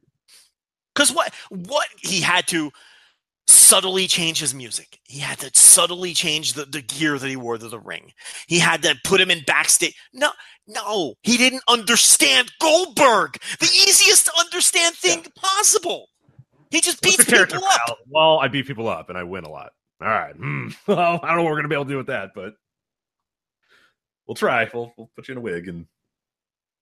So yeah, I mean, 205 Live is just yeah. Well, it's been much better, and yeah, I can't wait to see what's next for it. But yeah, I think all things are going well with 205 Live there. So they did say, I did see that they canceled for right now. They canceled the 205 Live, the spring thing, which technically isn't canceled. So because they didn't announce it, they said we were going to run a tour in the spring. They never announced dates. They never said we we're going to do this. They've canceled that now. The idea per Dave, the Wrestling Observer. Yeah, exactly. per Dave, that the idea of them running shows isn't, running house shows or whatever, or live events or whatever, isn't dead, but that the spring is not a good time to do it. So we'll see. Maybe we'll build up and it'll come back. One question I have for you before we end it with the 205 Live thing, and we've seen a lot of people talk about this. Everyone's saying, okay, this is good, everything's going well. Next steps. Okay, what else can we do to make this good? We had an article on the website that said, a trios championship or more, 6-man matches might be a good idea. What do you think, though? And this is what a lot of people have brought up as well. Moving it away from whatever they're doing with the taping schedule now, whether it be before SmackDown, after a TV taping, and putting it in a neutral spot, putting it at Full Sail, putting it at center stage when NXT is running. What are your thoughts on doing that? Look, the taping schedule, we all know it's bad. You're fighting an uphill battle with the tired crowds. You're always going to be fighting an uphill battle with the tired crowds. It would be better if they can tape it somewhere else. Full Sail would obviously be optimum. I mean, that would be perfect. But I don't. But here, the thing I'm more concerned with than that is presumably these guys are still going to be on Raw, right? It's still a Raw sub-brand. I guess. Yeah, I suppose. So yeah, how are they going to be presented under Vince's, authority on Raw? I mean, is he still going to is Triple H going to produce those segments? I mean, that's kind of the weird thing because Raw is Vince's baby. We all know that. He's going to have his iron fist around that show until he dies. I think we all accept that. Is he going to relinquish 20 minutes of his show every week for a 20-minute wrestling match? I can't see it.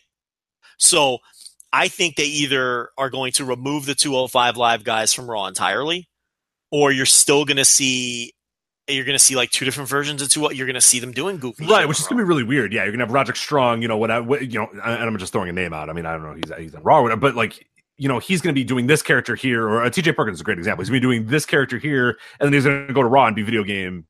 Well, not even I don't necessarily think like completely different gimmicks, but in terms of, do you think Mustafa Ali and Cedric Alexander are going to get a 3-segment, 20-minute match on Raw? There's not a fucking chance in hell.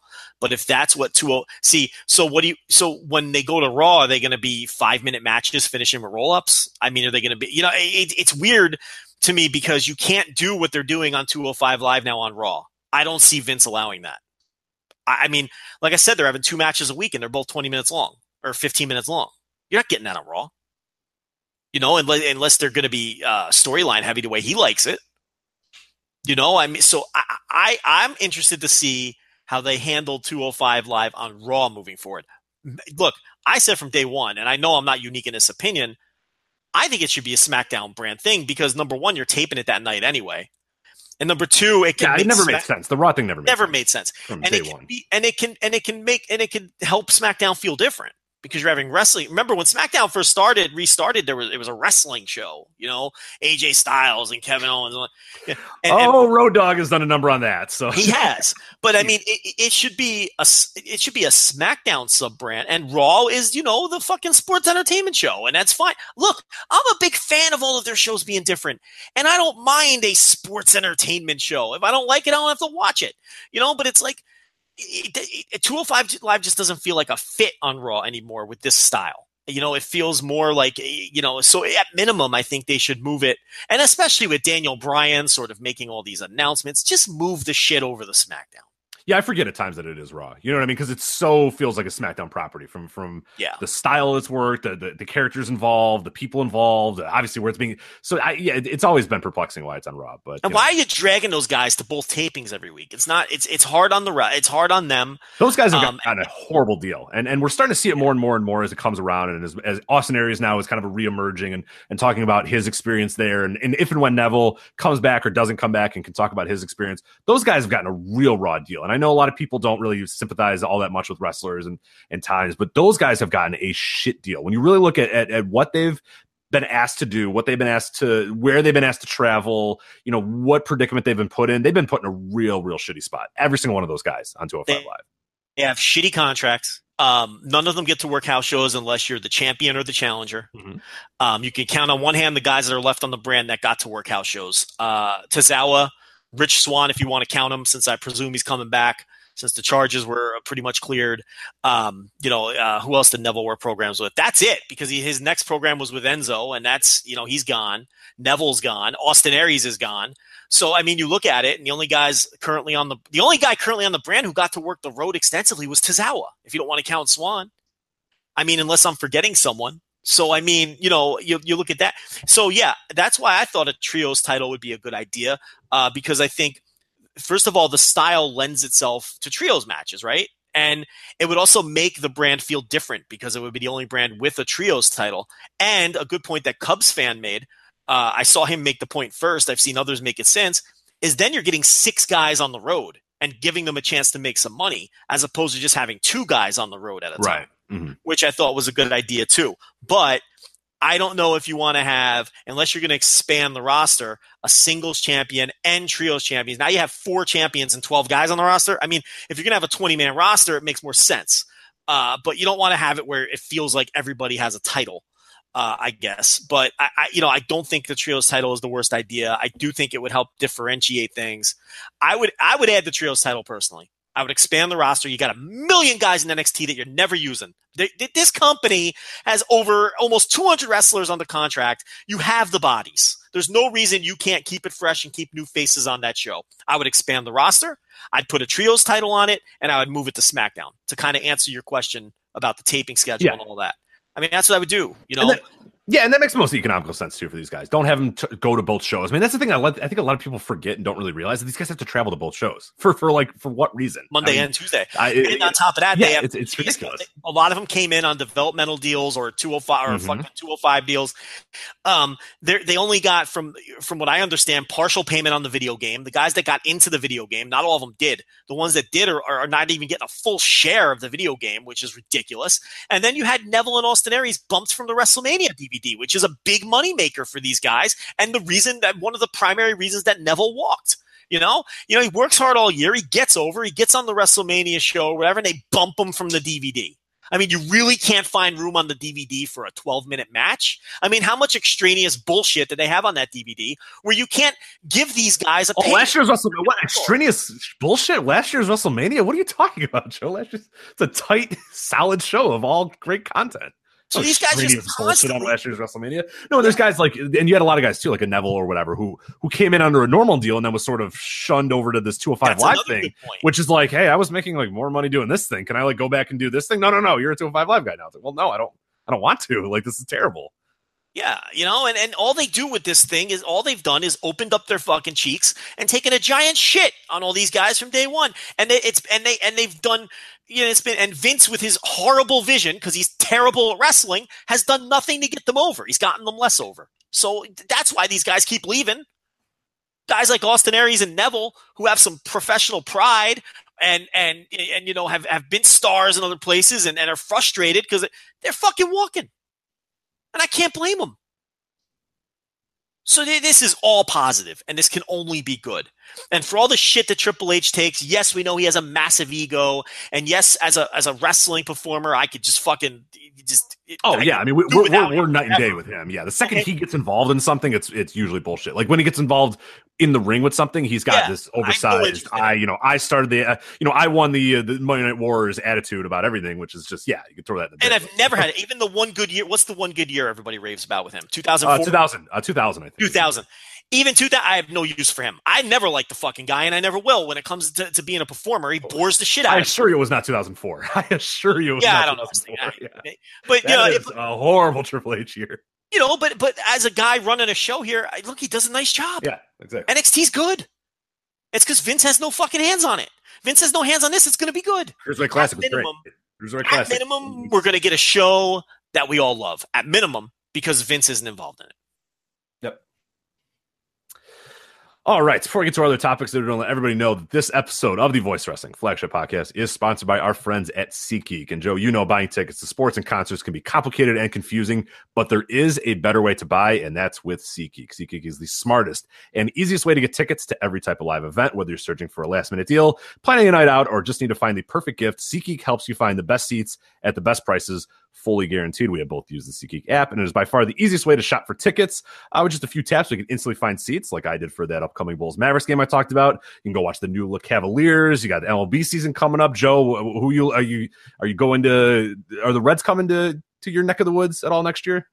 Not this year, but college basketball. Got to get my college basketball tickets. Yeah. Always go to SeatGeek, my friend. Absolutely. They search multiple ticket sites to compare prices and find amazing deals. SeatGeek then grades every ticket based on a value to help you immediately identify the best seats that fit your budget. You look for the little green dots. You go, good deal. Red dots, bad deal, not touching that. Green dots, nice and easy. Plus, every purchase is fully guaranteed, so you can shop for tickets on SeatGeek with confidence. I know this has happened to me before where I bought a ticket, and for some reason it got sort of mixed up. It was for the wrong event. Within minutes, SeatGeek had refunded me and gave me a new ticket, a better ticket, an upgraded ticket. So that was incredible when they did that. That's before they even sponsored us as well. So I've been a SeatGeek user for years and was so glad when they actually sponsored us as well, because I've been a user for many years. I know you have as well, so it definitely worked out there. So we want you to make SeatGeek your go-to app for finding the best deals on every type of ticket, from sports and concerts to comedy and theater. And Voice Wrestling listeners get $20 off their first SeatGeek purchase. Yes, that's $20 off, Joe. Just download the SeatGeek app and enter promo code VOW today. That's promo code VOW for $20 off your first SeatGeek purchase. Just download the app, enter promo code VOW, $20 off your first purchase. Can't beat that. That could cover a whole ticket. Yeah, seriously. Yeah, depending on what you're going to see, it'll do pretty good. Unfortunately, the Bulls. Maybe in a few years, I can get some Bulls tickets for $20 or whatever. But definitely baseball season. White Sox. I know $20 can cover plenty of White Sox tickets, so that'll be a great deal for those people. But yeah, I'm pretty excited about that. I use SeatGeek a lot in the MLB season as well because it's so good for like you're sort of on the move or whatever. I'm driving home from work or whatever. It's a nice day. The nurse is off. I'm like, we're going to the damn White Sox game. I want to go outside and drink and soak into the sun or whatever a little bit. So yeah, I always I'll pop in the SeatGeek app, check out baseball tickets, and it works pretty well. It works on the road too. I've used it in San Francisco. I plan on using it. I'm going to San Diego in April. I'm planning on using it for that too. It's great for on the road, great for that sort of stuff. Promo code VOW, $20 off your first SeatGeek purchase. All right, you want to preview this New Beginning show coming up this weekend?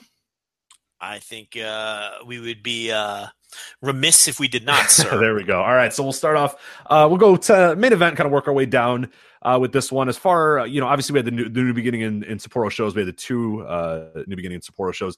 This one is just one show in Osaka, kind of loaded up as well. When we kind of preview it, you'll obviously take notice of that. But there's not two shows you have to watch. All of it is compact into one.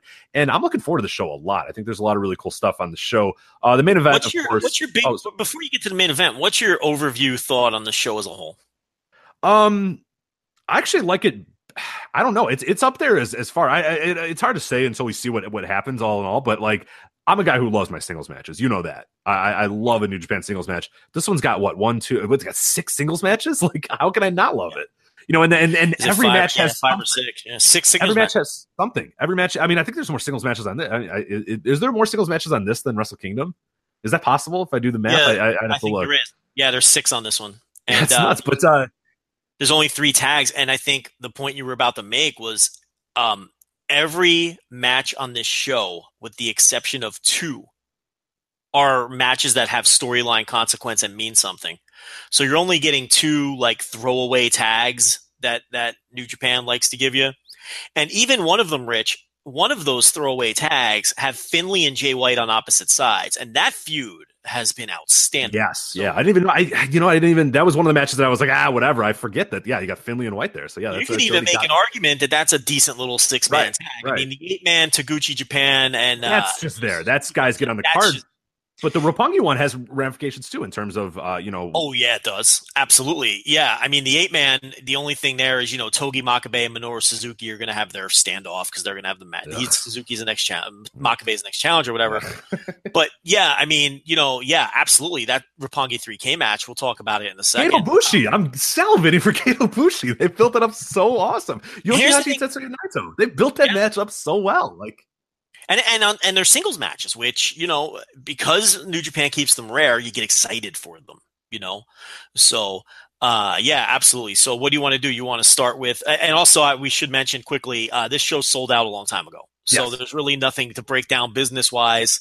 It sold out. So, and with a lineup like this. It's getting boring now to talk New Japan business. They sold out, yeah. The Sapporo shows didn't, but I think that they did better than we thought they were going to do, and it turned out that they were a business success because like we talked about, doing back-to-back nights, you sold 10,000 tickets instead of 5,000. But yeah, so they loaded up this one and they sold it out.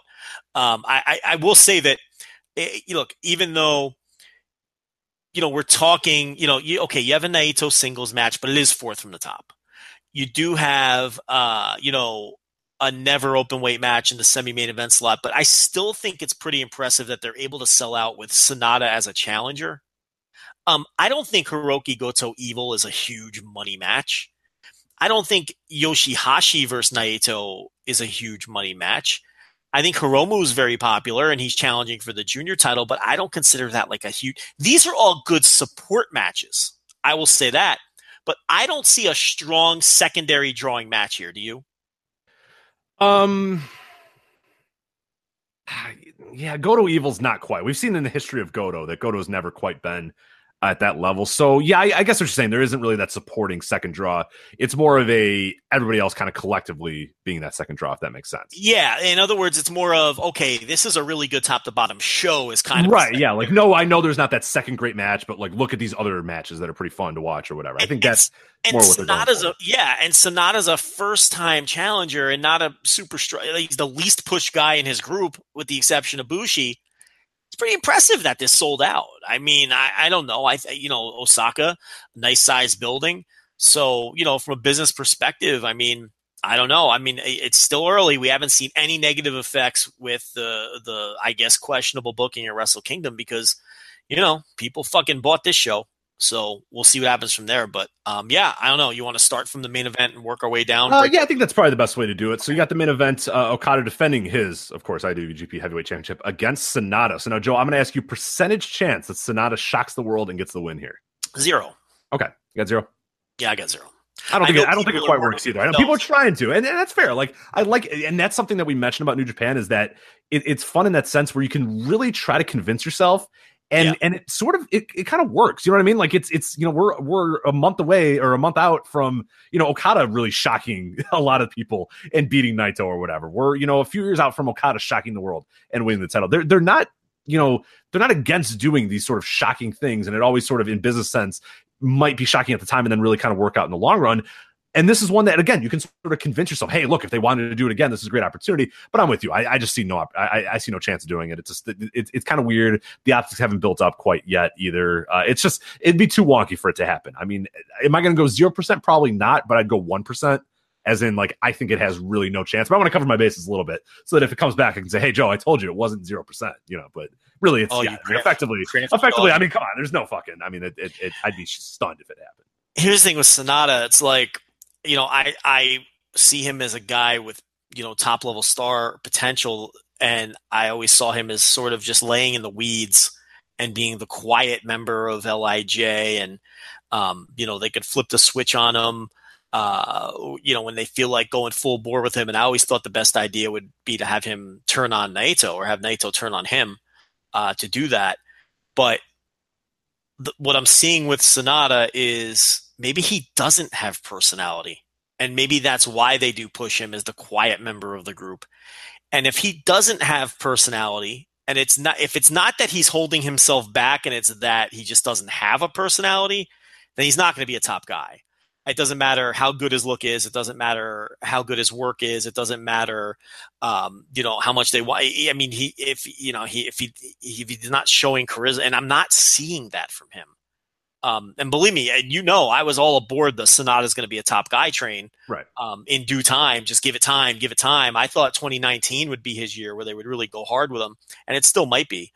But yeah, I think this is a huge match for Sonata. I think he needs to have a great performance here. He needs to have one of those performances we talk about where a guy gets over to a new level in defeat. We talk about those all the time. That's what needs to happen here. He doesn't need to go in there and have a 4-star match and lose and Okada moves on. No, this has to be the best performance of his life. And he needs to get over on a new level in defeat. If he doesn't get over on another level here, I think that's a bad sign. It doesn't mean he's never going to be a star, but it does mean that I think the company may lose a little bit of confidence in that, and fans might lose a little confidence. What I'm trying to get at here is this is a big match for Sonata. This is a big match, and he needs a big performance. So I don't know where you stand on that. I don't know where you stand on everything I just said in terms of I don't know if because I've kind of lost it a little bit with him. Yeah, I lost it as well, but I've sort of regained it in the past few weeks. Because I like the promo. I like what he's kind of been doing in the build, and I like the idea that he's sort of this quiet guy or whatever. But as you said, it's all about that switch flipping. He cannot always be the quiet, calm, collective, always at a baseline of 5 type guy or whatever. That's what he's been, and that's fine, and it's really kind of worked. But if you ever want to get into that next level, he's going to have to, it's going to have to get a little bit more aggressive. And the build has been fine because I like the idea of him being like, all right, you want me to talk? Well, here I talked. I'll see you in Osaka. Like really quickly, a little quick to the point or whatever. But does that concern you? It does, yeah, because I like it. Well, I like it in the build, and I do wonder, hey, why does it take so long for him to even speak? And when he does speak, it's just that. I'm going to reserve judgment until we see if they ever turn if they kind of rev it up a little bit. If they never do, and if after this match it's still like, Okada was just kind of, or Sonata was just kind of at a 5, and they have him talk a little bit more, and it's always just at this sort of baseline middling level, then I'm going to be a little concerned, and I am a little concerned now, but I'm reserving judgment. I want to think that there's something more there with him because I always have, and I've always been a fan, like as you said, and but there's a little oddness there that it's like, why do you decide to portray him as the guy who never talks and never shows any personality? Like that's to me that kind of I don't like that. That's kind of weird when some guys can get over that way. I don't think he hasn't. I don't see any indication that he's going to get over as a huge star under this current incarnation. Here's the other thing. He's going to have to. Here's the other thing too. He's had some good matches in New Japan. The Tanahashi G1 match a couple years ago stands out. Yeah. Some tag matches with Yoshihashi and Ishii come to mind. But really, he's in there with arguably the greatest wrestler in the world, who's on one of the hottest runs ever. So to me, he needs to have his definitive, oh my God, that was the best Sonata match in history.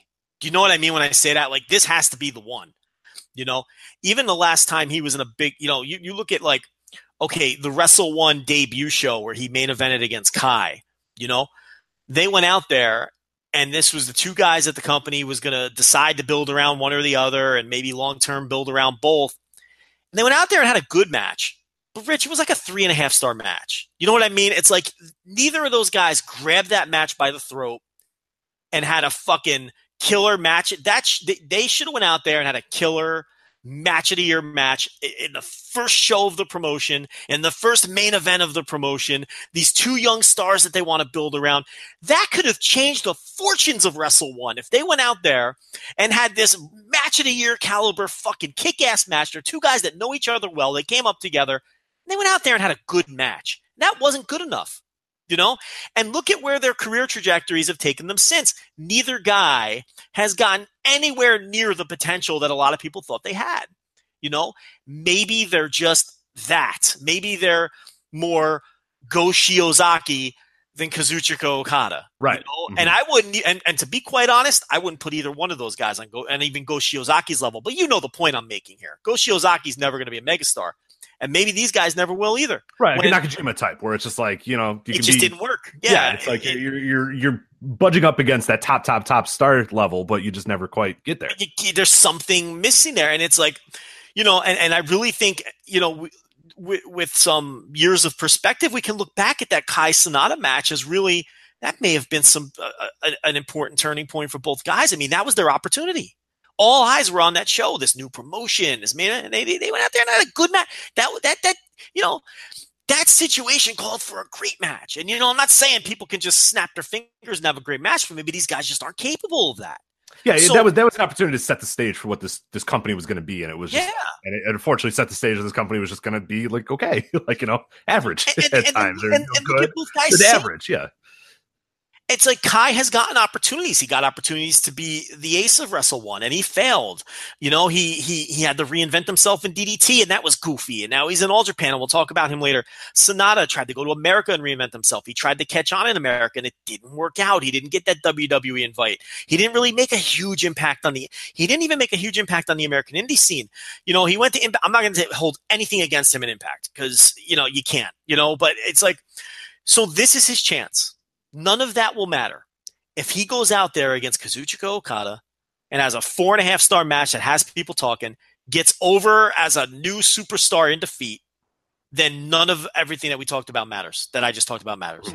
That's why I think this is a huge match for Sonata, and that to me is the most interesting aspect of this match. Can Sonata become a star in one night? He's in there with the right guy. Okada's not a selfish superstar. Okada will go out there and give you a lot of offense. Listen, if there's one thing Okada will do is he will go out there and have a match which looks like he's on the brink of losing. He'll make you look like $1 million. He has no problem with that. He's very selfless in that way. So he's got the right guy. He's in a huge main event for the second biggest company in the world. He's got the right opponent. He's got a guy he can have a great match with. He's got a guy who's not selfish. The table is set for Sonata. All he has to do is sit down and eat the meal. And it's kind of amazing to think about that one of Sonata's most high-profile indie matches was Dreamwave in LaSalle, Illinois, that I was there. It was just it was kind of surreal at the time. You know what I mean? You're like, this guy's should be I know, I hear you. A huge star. And I'm drinking with him after the show, and he's at this podunk bar in LaSalle, and I'm like, what the fuck, dude? Now look, here's the thing. Though, Rich. I like Sonata. No, I do too. I'm a fan. But what I'm talking about here is can Sonata be a superstar? Mm-hmm. And if that's what we're talking, I have to be hard on him. You know what I mean? I have to. Yeah, sure. You know, look, if Sonata goes on to have Go Shiozaki's career, that's a great career. I think any young wrestler would sign up for Go Shiozaki's career. I think any dojo wrestler in Japan would sign up for Hiroki Goto's career, right? I think anybody would. Those are great careers. Hiroki Goto makes a lot of money. He's an upper mid-carder in New Japan. He's a great wrestler. He has a good career. You know, it's like, but if Sonata's going, this match I think can determine whether Sonata can be could be that guy, or even a level below that, or you know, or can he be a superstar? And that's what I want to see him grab this match by the throat. Yeah, I was going to say, that's grab the bull by the horns, any term you want to use. He hasn't done that in his career yet, and this is a great opportunity for him to do that. I mean, there's been numerous opportunities for him to do it, but now this is probably the best one for him to really just be like, no, this is my fucking, I'm going to be a star, and here's why, and take notice right now. And he hasn't done that yet, so... move on here. We got the Never Openweight Championship. We got Hiroki Goto versus Evil. The build of this hasn't, I don't know. I haven't been as invested in this, and I think the match is going to be solid. I'm pretty interested in it, but this might be my least anticipated of all the singles matches. And is that weird? I don't know if that should be, but yeah, I'm just not, I don't know. I think it's weird. I think it's weird only because I think this match is going to fucking rock. I think it's going to rock too, but it's just like, the stories of the others, I think, have been a little bit better. That's fair. That makes sense. I don't think there's much story to this other than Evil wants this dude's title. And I think, did you watch the tag team title match at Korakuen yet? Yes. Yeah, I saw that. So Evil got the pin on Goto. Mm-hmm. I thought that was the obvious result. I mean, obviously Okada's not going to take a fall, and I didn't think Okada and Goto were going to win the titles. So the only finish was Evil pinning Goto to plant the seed for Evil winning the Never title back. Sure, right. So, you know, they did plant seeds there. That's really, other than Chaos versus LIJ, that's really... Yeah, I mean, the elimination, I guess, the elimination match had a little bit of wrinkles here and there, but not much. I mean, again, it wasn't like hit you over the head. Oh, you watched the elimination match? Of course. Every year. Did you enjoy the elimination? I know you hate them. I know you hate them, but I thought it was good. I enjoyed the elimination. Oh yeah, fun, right? All joking aside, even though that's kind of the thing, is I hate WWE elimination matches. I do not. The New Japan ones are awesome. I love the wrinkle of the over the top rope or pinfall. I think that adds so much dynamic to it. And cool, we'll talk about the next match we preview. I thought it was so well done, the elimination style with the build to that next match, and we'll get to that when we get to it. I don't want to spoil it right now, but blow your load here. Pretty lewd phrase, right? Yeah, I was gonna say, geez. Whoa. Did you know? Let me tell you the quick story. Oh, please do. After however this story started, I cannot wait to hear what's next. It's about blowing loads. Oh, okay, that's what I assumed. So there we go. Okay. When I was in like third grade, I didn't. Need the story. Do we need the story? Okay, like. My loud, obnoxious Italian uncles used to use the phrase when we were watching sports. They used to say, they shot their load, right? Or they blew their load, all that kind of thing. And as a kid, I didn't know what it meant. So, you know, I remember in school, I said it to my teacher. Oh, yeah, that's, grade. Yeah. I was like, we were talking about something. I was like, you know, he blew his load. And my teacher took me aside. I was like, Joe, you really shouldn't say that, you know? And he didn't explain, but he just kind of said, try not to say that. And then, but see, as a kid, I always thought like shot your load or blew your load referred to a gun. Like you're shooting your load, like the load you put. But then, you know, obviously I realized it was about your cock. But anyway, that's my little story about blowing. Yeah, no, and it was like it's like a good sports metaphor too. Like that's your uncle's using in sports. Like, yeah, the team, you know, ran out to a 20-point lead or whatever, and then blew it in the fourth quarter because their energy was sapped or whatever because they, you know, stuff like that. Or the football team got up 20 to 10, and then you know fourth quarter came and they were exhausted and they blew their load too early or it's or like the Yankees got off to a fucking hot start, and then in June they fell apart. You know, right. You know, yeah. That's how my loud, obnoxious uncles would say it in sports terminology, and so I never thought it was like a vile thing, like a. Fucking, and how would you? You're in third grade, you know. Yeah, you know. Little did that teacher know that you'd become, you know, the most lewd man in the world, Joe Lanza. So that's right. I mean, I wasn't banging girls in the woods yet. You know, I was a little young for that. You know. That fucking Russian girl that lived in the cul-de-sac there. I took her in the woods a few times, but that wasn't until a few years later. You know, I was probably 8th, 9th grade by then. You know? Yeah, in the woods. That was my spot, man. Russian girl. You can judge me all you want. Lord, yeah. Plenty of people. I don't remember her name. Let's just call her Svetlana. Ivanka. Oh, all right. Yeah, Svetlana. Let's go with Svetlana. SV. I like that. Svetlana. Yeah. But that's the thing. She's probably hot. If her name's Svetlana, she's probably like. Hot. Now she's not. Here's the thing with Svetlana. She had blonde hair, and she had. Thank you, Joe. She had big old titties, right? But the thing about Svetlana go ahead. She was hot for like an 8th or 9th grader, right?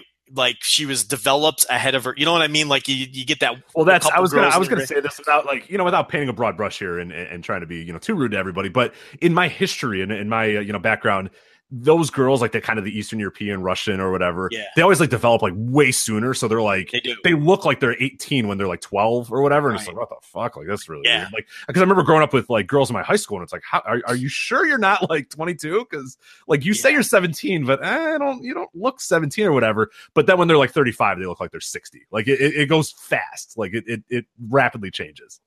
But go on, carry on with your. Here was the problem with Svetlana though, even though she was well developed, like you say. Okay, because she was like an off the boat Russian, her fashion and her style was like 8 years behind. Often is.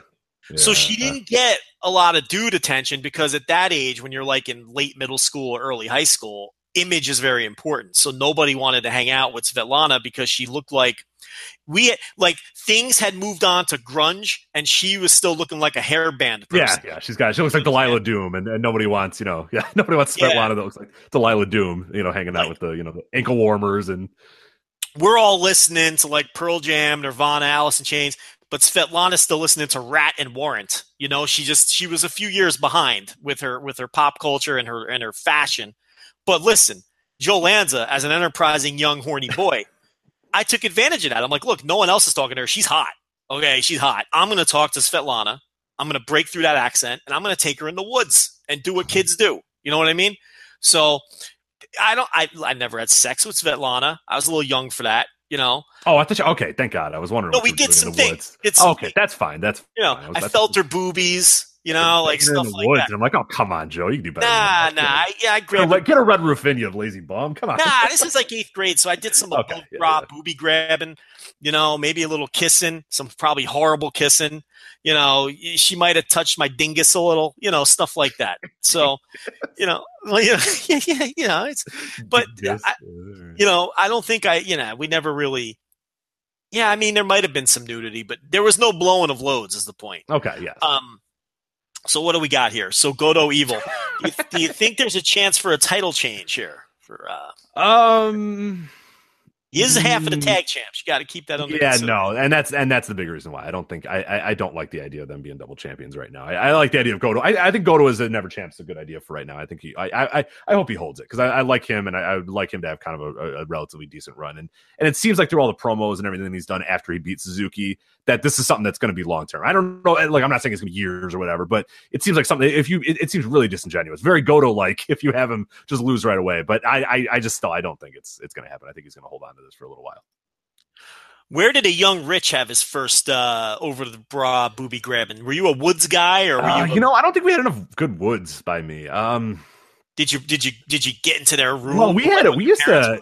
No, see, that was always bad. That was because everybody was always like, you know what I mean? Like you watch TV and you hear, and everyone's always like, oh, my parents are out of town. And my parents never left anywhere. Like, whose parents go out of town? My parents were always fucking home. Like, always, can you imagine? I've never had a scenario where my parents are like, all right, we're leaving for the weekend. Bye. Like, what? I gotta agree. I mean, like, who are you friends with? Ferris Bueller? Who's doing that? None of my friends had the same thing. It wasn't like my friends were like, oh, dude, my parents are gone for the weekend. Let's all come over and have like a drink. I'm like, no, all of our parents are always there. They're never gone. Like, are you kidding? So yeah, it's like, guy, you're 13. Why are your parents gone? It doesn't make sense. Like, your parents hate you that much? They're like, yeah, we're gonna go to Mexico. Fuck off.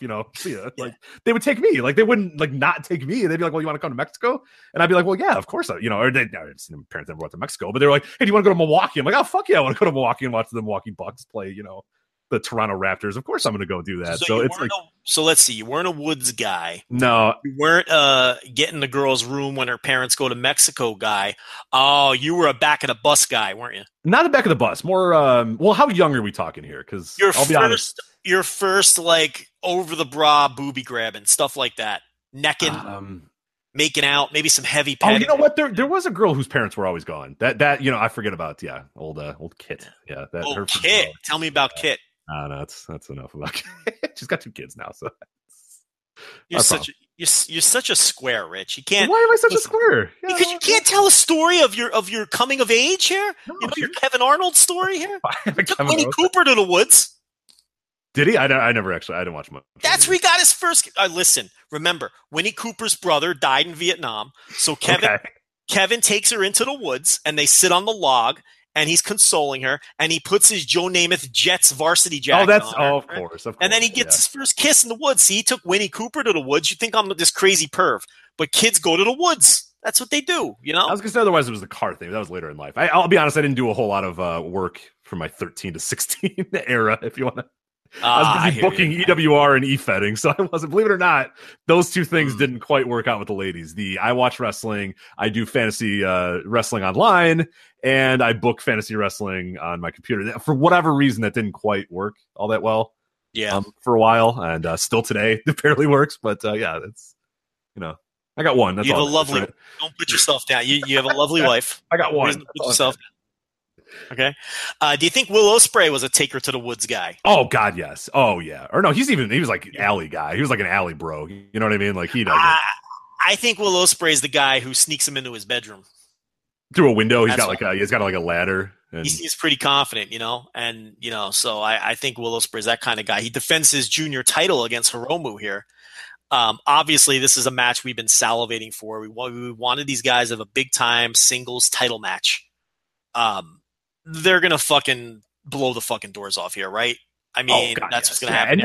And that's the match, or the match I was alluding to in the elimination. If you haven't watched the elimination match from what was it, night 5 or first Korakuen night? Yeah, the first Korakuen night, whatever that one. Maybe night 6. I forgot which it was. It was on the 5th, I believe. That one. So the elimination, if you're seeing, because of course with New Japan elimination or with the the tag elimination matches, you can be eliminated by going over the top rope or being pinned or submitted or whatever.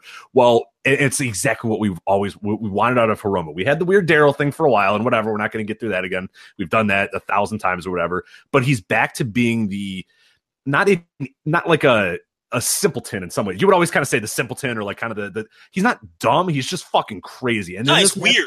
Yeah, he tries to do the sunset flip, power bomb or whatever.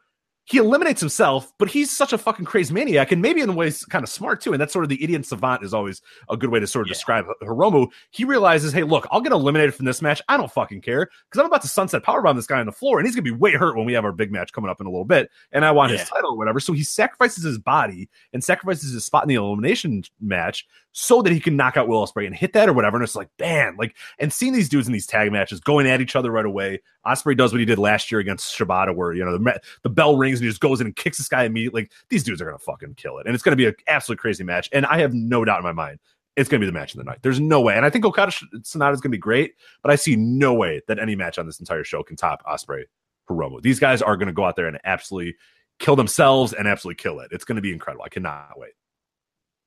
Yeah. I don't even care who wins. I mean, I would prefer if Will Ospreay wins because I'd like to see his title run have a little bit of meat behind it as opposed to just losing it right away. But I think this can be a match of the year caliber match with these two guys having a focused singles match on a big show. And I am just greatly looking forward to it. And I did think the elimination match was a ton of fun. And you're right. Hiromu's nuts. He eliminated himself and didn't care. He just wanted Will out of the match. And maybe he didn't even understand the rules for all we know. He's just fucking nuts. Right, yeah. I could totally see the LIJ being like, all right, here are the rules. And he's just kind of like dozing off and licking the wall. And they're like, all right, whatever, dude. You'll figure it out. Like, not a big deal. And even then, like, you could say, and that's what I sort of say. And that's this is why I like this Romo character over the guy that holds a stuffed cat character. Yeah. Is, again, we don't have to go through that again. But is that, that sort of idiot savant thing. Like, I can justify in my head that he, A, didn't know what the rules were, or B, knew full well what the rules were, but said, fuck it. It means more to me to take this guy out with this sunset powerbomb than it means to be in this stupid little elimination match. This is meaningless to me. This doesn't matter. This is just a random tag.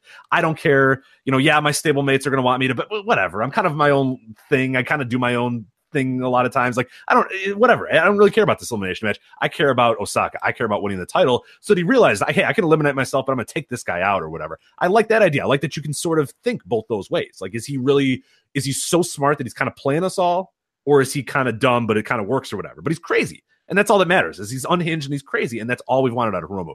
This is the Kamitachi. This is what Hiromu came in as. And this is the time bomb that we've always kind of wanted Hiromu to be since he came back to New Japan. So I'm so glad this character has gotten back to that level. And you can still do the silliness. You can still feed Will Ospreay chicken and call him a cat and all that sort of stuff and do fun stuff. But when the time comes, when the bell rings, he's a crazy unhinged maniac and you have no idea what he's going to do. And that's what I wanted out of my Hiromu. And I'm glad we're back. Hiromu's back and it's awesome. So I completely agree. And I'm going to be watching this match with like that sort of weird edge of your seat. Like, what are these guys going to do? You know what I mean? Like, and I know they're not just going to go out there and have like, well, Ospreay does a shooting star press and Hiromu does a few. Crazy shit's going to happen in this match, one way or another. I don't know what's going to happen. I don't know who's going to do it. Someone's going to do some crazy shit, and that's going to be awesome. Yeah. And then we've got Yoshihashi Naito, fourth from the top behind the title matches. Singles match to keep Naito occupied. You know, the winner's obvious. But look, you know, this is so much better than having another dopey tag. I mean, they could have easily put Naito with Bushi and, then Gato and Yoshihashi or something. No, they're giving us some singles matches here, and I appreciate that. You know, there's nothing wrong with Naito coming off the Wrestle Kingdom loss and all that, getting himself a solid singles win here over a guy like Yoshihashi. I have no problem with the booking here. And Yoshihashi's actually been a pretty fun character the last few weeks or whatever. And like, he's got a little bit of an edge, he's a little more aggressive or whatever. And that's what we've always kind of, what you kind of wanted of your Yoshihashi is not necessarily just the chaos, guy at the end of the bench or whatever. He's, got a little bit of an edge and yeah, he's going to lose. And that's kind of what his role is at this point. He's probably never going to go above that, but it's nice to know that he's kind of fighting back a little bit. And it at least makes me a little bit intrigued in this match and a little interested to see what happens. And yeah, obviously there's going to be a hope spot or two where maybe people will think he's going to win. That's always been an issue with Yoshihashi, is getting people to that level, getting people to invest in his near falls or whatever. But Naito's pretty good at doing that, so I feel like they might get to that level. But at the end of the day, at least Yoshihashi has some reason to be fighting Naito. There's some juice behind this match. And yeah, I mean, the finish is an absolute zero down. I mean, that's going to be Naito that's going to win. But they've got me a little interested in this, just by Yoshihashi putting a little bit of an edge, dyeing the hair a little darker or whatever, being a little bit more aggressive and being sick of kind of being a guy at the end of the bench, even if at the end of the day and after he loses, he's going to be right back to that point. But at least he's got a little motivation for this month. So Gato and Bushi, I'm surprised that they haven't turned this into mask versus beard yet, because in all of Bushi's promos, he keeps talking about Gato's nasty, disgusting beard. And then in all of the matches, LIJ is just going after Gato's beard. They're yanking his beard. They're stomping his beard. They're pulling his beard. They're dragging him around by his beard. I thought for sure they were going to do mask versus hair, but in this case, the beard in place of the hair on the head. I haven't at the time we're recording this. That's not anything that they've made official. I'm pretty surprised though, because they've basically built this around Bushi hates Gito's beard. But I mean, more importantly, a non-title junior singles match. Finally, I've been begging for this, and give these guys something to do. They don't have to be in the title mix to have something to do, and I have no problem. And these are two bottom juniors. Look. I know that Bushi has held the junior title, and I know that Gato was a push commodity a decade ago or whatever. I get it. But let's face it, these are two bottom juniors. Would you agree with that? I mean, they're oh, yeah. I mean, yeah. And whatever you think about Bushi, I mean, he absolutely is that. And Gato, of course. Yeah, I mean, he had his little gimmick title run, but he's not a big-time guy. I mean, he's like, these are prelim junior guys. And they're having a singles match, and there's nothing wrong with that. It gives us something. This is so much better than having another dopey tag. Yeah, I'm stunned that they haven't officially went with that result or with that stipulation, because yeah, even in you look at the elimination match, or not the elimination match, but some other ones, it was always Bushi's. Yeah, it's really strange that they're not doing that. I mean, it's always they've been both playing that up. Gato gets DQ'd in the elimination match by ripping the mask off. Bushi's ripping at his beard. Like, why aren't they? I mean, they've obviously it's one of these things where it's like you guys are dancing around and flirting. Just fuck, just do the mask versus hair or the mask versus beard. Like, what are we doing? Rich, now you're not being vanilla. Beautiful analogy. I love it. Now Rich is there you go. I love it, Rich. I'm all pumped up now. Thank you. I got the snowpocalypse. I might as well, be a long night, long morning. So yeah. You're right. He's tearing the mask. He's pulling the beard. Do the mask versus beard. What are we doing here? But they're obviously not doing it because we're only a couple days away. So unless Rich, could this be this feud must continue? I think they would drag this out. Yeah. Maybe Gato pulls the mask off again, and it's like, all right, now that's enough. pal. Another DQ or something? I mean, would you be opposed to this feud must continue? Oh God, no. This can go on for months. It's maybe not like 6 months, but a few months I could do. Yeah, no, I love this idea. I love, like you said, having juniors in something that's not the title, because we see a lot of times the juniors just kind of are at the back end of a tag match or just in some random tag match with Zeus and Thunder Liger at the beginning of the show. And it's like, yeah, it's a waste of these guys. It's a great roster. Use these guys in some way. Have some singles, have some fun stuff go on in between. This is what they should have been doing with Will Ospreay all along when they weren't pushing him. He should have been having right. Yeah, he should have been having kick-ass singles matches against like fucking whoever, Jushin Liger, Tiger Mask. I don't care who it is. Give these guys singles matches. So we've got Ryusuke Taguchi and Kushida, along with Mike Elgin and Togi Makabe against Minoru Suzuki, Takashi Iizuka, Taka Michinoku, and Taichi. So what we got here is basically an 8-man tag where Togi Makabe and Minoru Suzuki are going to set up their Intercontinental title match, which will take place on the next big show. So pretty much a nothing tag. And I know that, not too many people could be excited about the prospect of Minoru Suzuki defending the Intercontinental title against Togi Makabe from an in-ring perspective. Look, Makabe, we talk about all the time. He is somewhat of a star. He does have a lot of fans. It is something to keep Suzuki busy with until, he moves on to whatever it is he does next. And Togi Makabe, they really haven't done anything with him in over a year. So I don't have a huge problem with doing the match, even though I have no interest in seeing it. That's where I stand on that. Yeah, that's kind of where I'm at too. I get why it's happening, but I don't really care to see it. But Suzuki's been great this year. I mean, you have a legit case that Minoru Suzuki's like your wrestler of the year so far in 2018. So it's like, what? But it's Togi Makabe, and again, like he's a guy that Western fans are never gonna. Because what we see in the ring is never. He's a star in Japan. People like him. There's cachet there. But us in America, when we watch it for the matches, and Togi Makabe just never delivers on that level for us. Nah, he's an aging guy, and right, especially now. I mean, you can maybe make a case years and years ago, but even that, I mean, I've seen a lot of even back to the Shinya Makabe. And he's never been a great wrestler. It was just okay, and it's like, it's never been great, and now it's even worse, and it's just like, so that's what we're watching for the reason we're all attracted to New Japan. The people listen to the show, you and I, is for the great matches or whatever, and great sort of logical storytelling or whatever. And Makabe, is a big star in Japan for various reasons or whatever. He likes dessert, and I like dessert, so I do like him on that level. But other than that, it's about it. I don't think you're going to find anyone who's going to argue that Togi Makabe was a great worker even in his prime. So I mean, it is what he is. Look, there's a certain charm to him. I'll say that. I think he's a charismatic guy, and his promos are funny. But yeah, so that's what that match is. We've got. I like how I said I like dessert. He likes dessert. That's a real rarity that you would like dessert. But that's. He also, I thought it was interesting too. He made reference to the fact that he hasn't done anything in a year. He did a promo where he said, "Hey, look, I know I haven't done much lately, but I'm sick of this fucking guy, and I want to take his title." Yeah, I'm a sleeping giant, and never always be aware of me, because whenever I come back, I'm going to come back with strong, and that's cool. I mean, there's your story. There's your story. I'm sick of this fucking guy, and I want to take his title. That's all I need. That's all Joe Lanza needs. Okay? I don't need he doesn't have to come out and dress like a clown and call Minoru Suzuki a clown. I'm not into it. All right, so we've got David Finlay and Juice Robinson with Toa Hanare against Toru Yano, Tomohiro Ishii, and Jay White. Yano and Ishii have been winning tag matches left and right.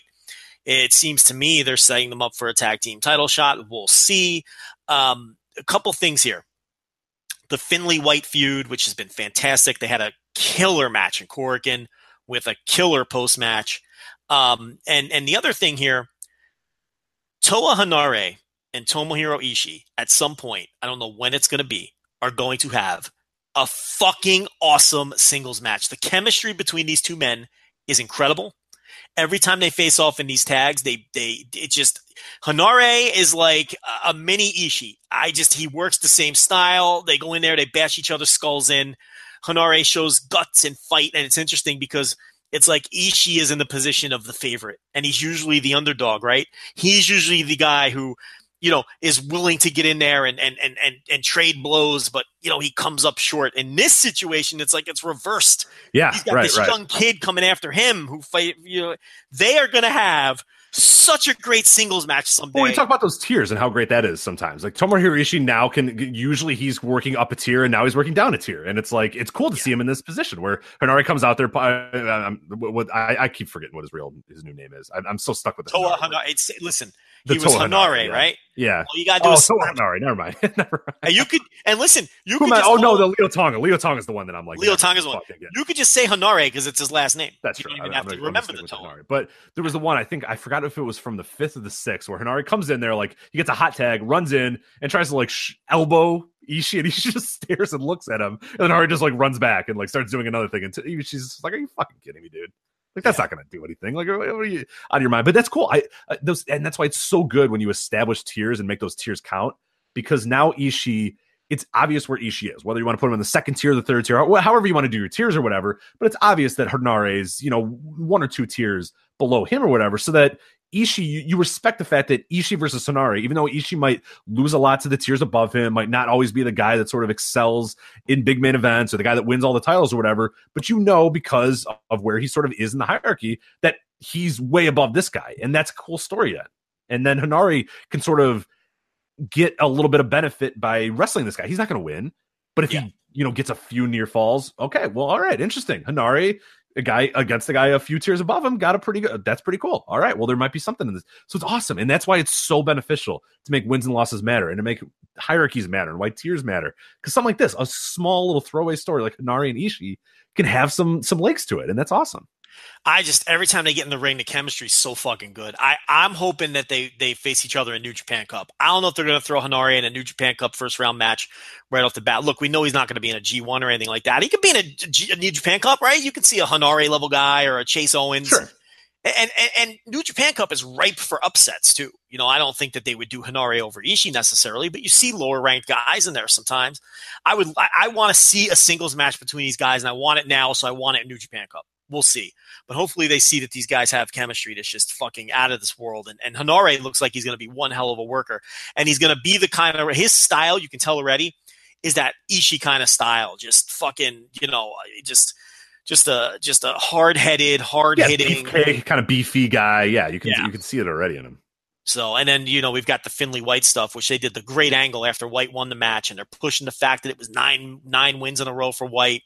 And then it looks like White's going to take care of his old pal, and he's got the ice pack. And then he fucking just gets diabolical. Like he's, and he does the symbolic cutting of his throat and all of that sort of thing. And they have to come in and save Finlay. Just so many layers. Rich, one day, David Finlay is going to beat this man, and it's going to be incredible. And that's what they've set up. And these are the seeds that they've planted going all the way back to these young lion encounters. This is just such a great story, this Finlay J. White story. It's just incredible. I mean, I know we talked a little bit about it last week, but my God, I mean, they didn't have to do that post-match stuff. They could have just had White, and it was a hell of a match too. I mean, that's the thing about Finlay. I know he doesn't get pushed, and I know I hate his look. I think he looks like a geek. I think he needs a haircut and some new gear and all those sorts of things, but fuck is the guy good. And some crunches would be nice too, but, I'm not a body guy, but, it's kind of, the guy is really fucking good. No, he's great. Yeah. I mean, the match was tremendous. And the post-match stuff was just phenomenal. So, and like I said last week, I mean, if you're not on board with Jay White, you're nuts. I'm sorry, you're going to get left behind. Guy's great. Oh, the Jay White stuff's incredible. Yeah. If you haven't seen the post-match, like he grabs Finlay like he's going to pick him up or whatever, and then just locks him in. I forgot. I don't know what you would technically call that move or whatever, but just throws MMA elbows at him. I know Dave alluded to some MMA guy. I don't know who the fuck it is. It was I don't know any of my MMA guys, but it was awesome. Yeah, because it was like this moment where you're like, oh, okay, he's gonna, he's help his friend or whatever. Jay White's, maybe a good guy, and then just lays into it. But yeah, Jay White's been incredible. The post-match promos are great. The characters coming into form. It's all coming together. And yeah, now it's time to jump on the bandwagon because it's going quick. And if you don't jump on now, you're gonna be left behind because it's coming together. And firmly established as a guy on the roster that no one can trust. He's just diabolical and in it for himself. And oh man, even his own old best friend or whatever, you can't trust him. So it's like, well, fuck, dude. Like, you know what I mean? It's so easy to be excited about him right now. And compare that to how we felt after Wrestle Kingdom. I think the in-ring still needs a little bit of work, but that's going to come in time. And but what I like though is that he's working his matches with the idea of the character first and sort of building that character. And then once he's got the character honed in, then there's the capacity to have those great ones. But like this match against David Finlay was a very good match, but it wasn't like oh my God, he's going out there to do everything he possibly can and have a 5-star match or whatever. It was playing into the character and the role. They're also third from the top in Corrigan. Yeah, exactly. So there's no need to do that. Yeah. They're not going to have a main event, but I still think it was, somewhere around a 4-star match. I thought it was a great match. The post match was outstanding. And I was really high on the Omega match. So, and I think you're right. I think he's starting to work to the character more, which is important, which is really what he didn't do at Wrestle Kingdom. He was just fine. Like we said, it's his first match. You got to let these guys find themselves and find their footing a little bit. And man, I think he's just about there. I mean, this guy, it's very obvious what they love about him. So, we got Roppongi 3K against El Desperado and Kanemaru on the Korakuen shows. Now this is non-title, but it's very obvious based on the Korakuen shows that I think Suzuki Gun obviously wins this, and they extend this out for one more show, and then they get their title match, which they'll probably lose because they kept doing angles after the matches where Suzuki Gun would steal the junior titles after the post-match attacks, and it was very clear that Despy and Kanemaru want a junior title shot. So now here's a little touch here, Rich. This is why the New Japan booking appeals to me. Because Young Bucks and Roppongi 3K had a junior title match earlier in the tour, that's the reason this is not – Roppongi 3K were not champions when this match was booked. Mm-hmm. So this is not a title match because New Japan, treating it like a sport, they can't defend title. This wasn't signed as a title match. This is not a title match now. And I love shit like that.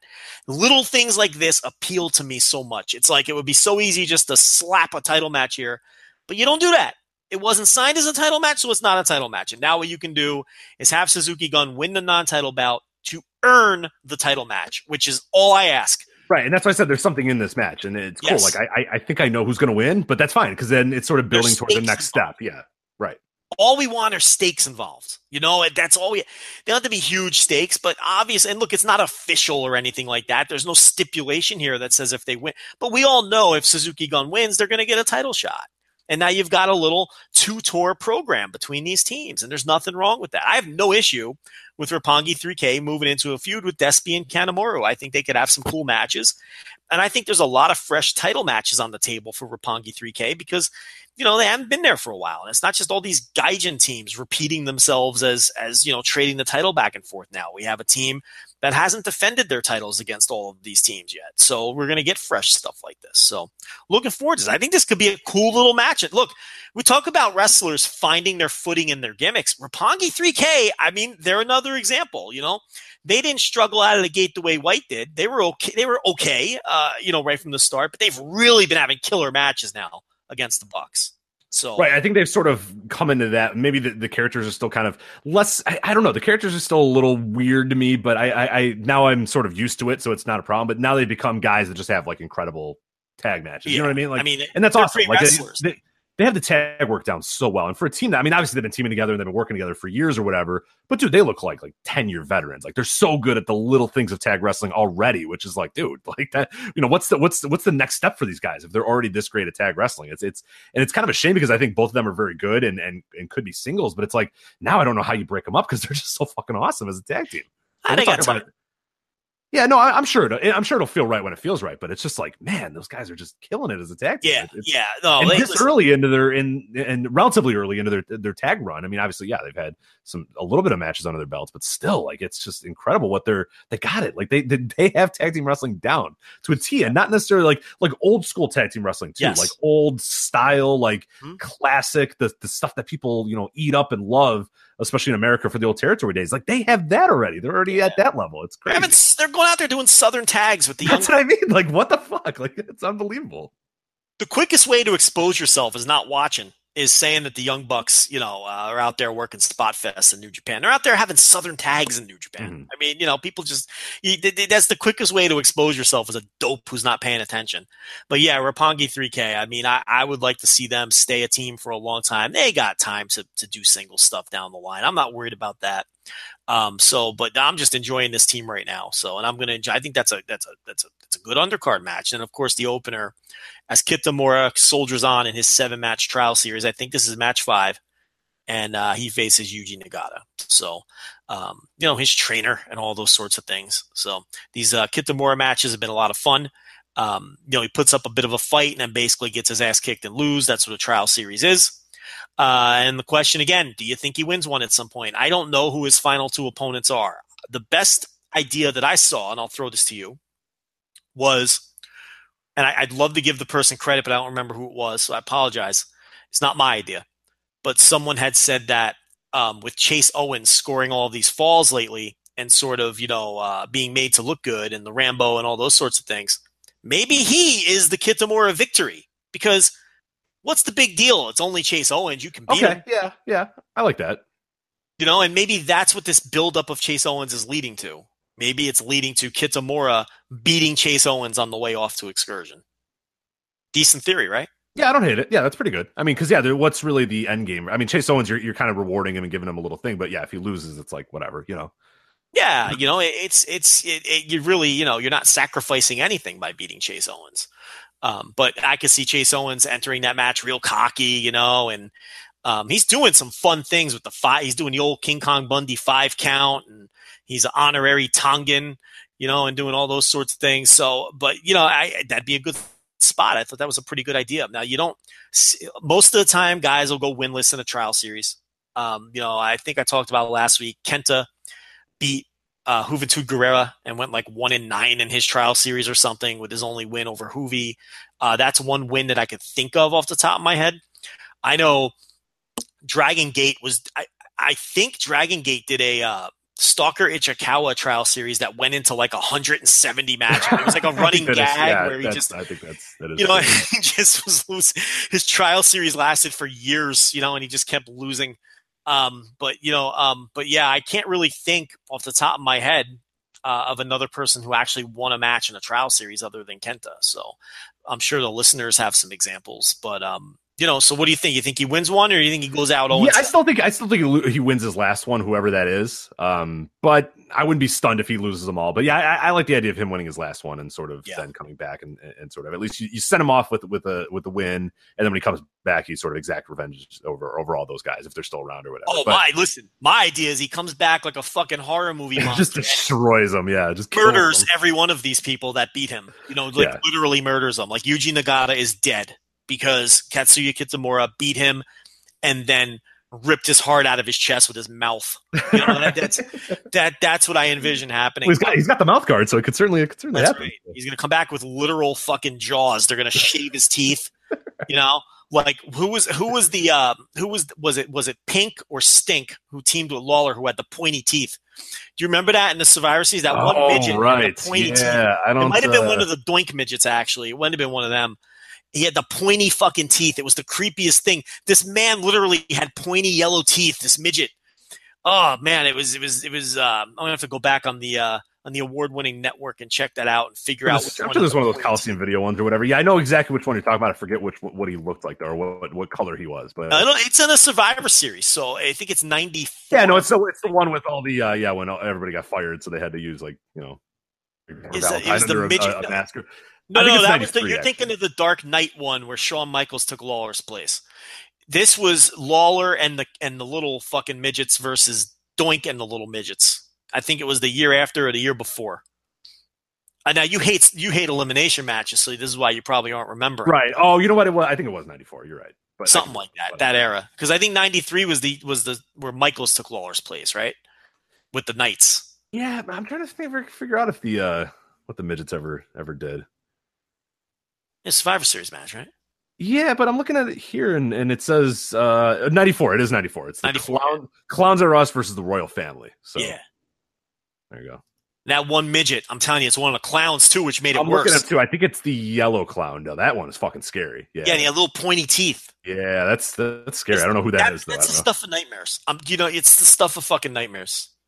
It wasn't Doink or Dink. It was Stink and Pink. Weren't the other two? I imagine Pink is the one with the red hair, but I don't know. I can't say that for sure. And King had these grimy looking indie midgets with him. Mustaches, like weird mustaches. Yeah, they look like, they'd be good curlers. Yeah, and the one had like some weird jawline, if I remember correctly. It kind of looked like, it looks like Glenn Jacobs now, but he was in like a small compact form or whatever. It was pretty, So yeah, Survivor Series 94 on your award-winning WWE network. So you'll be happy to know that on the Coliseum video dump, the Dino Bravo bench press challenge is. Oh, thank God! Thank God! All 45 minutes of it. Yes, in its entirety. Perfect. Yeah, it's great. So you can not only see that. Talk about being the bar more. Yeah. That's right. So you can not only watch that at Royal Rumble 88, 88. You could also watch that on the Coliseum video dump. God, perfect! I'm so glad. I can't wait. I wasn't going to tell you. You know what I was going to do? I was going to suggest that we review one on Patreon, and I was going to pick the one that had the bench press challenge on it, and not tell you. You can still do it if you want. That's fine. And trick you into watching it again. But I'm sure you would have just fast forwarded through it. Talked about how much I hated it again. 40 minutes. I remember it, Joe. Don't worry. It is stuck in my head. I remember it forever. So Dino Bravo bench press. It was. They did a segment on the Something to Wrestle with Bruce Pritchard where they talked about the 88 Royal Rumble, and Bruce said that thing went like so fucking far over their time. And they're in the back just like screaming, like, what are you doing? Like, go home. Yeah. It's over. Like, come on, let's go. And that thing went like 20 minutes over time, and they got to go to commercial. And it's like, well, you got to weigh the bar. It's not official. It's like, come on. All right, whatever. Like, let's go. And bad. And the funny thing, too, is like they thought that Bravo, because he had said that, I can bench press this much or whatever. And they had gimmick weights, but still kept it at a certain amount of weight, assuming that he could do it because he said he could. And then he couldn't do it.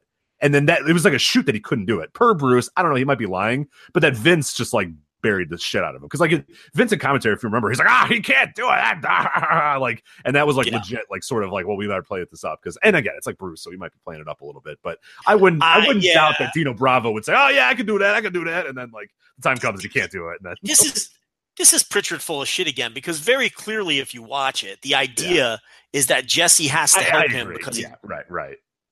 So Pritchard is just fucking. I know, yeah. That's why I can't listen to that show. He's just full of shit. It's like any the whole gimmick is the heel doesn't. Yeah, the heel can't do it or whatever. Yeah, I was 12 years old and I knew that's what they were doing. I mean, who's he trying to fool here? That guy just drives me nuts. But I don't know. People seem to love it for some reason.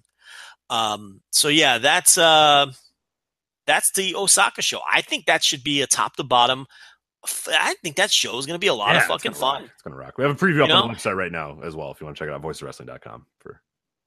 And we'll see what's going on with Kitamura, because there's going to be a big announcement by the time most people listen to this. It'll have been made, but we're going to find out officially what's going on with that LA dojo. So maybe Kitamura is going to LA. That'd be awesome. So much better than going to, to Ring of Honor. Here's the thing, though. Somewhere else, yeah. Here's my concern with that, though. Let me run this by you real quick before we move on to All Japan, because I want to get this All Japan stuff in. You think it's a good idea?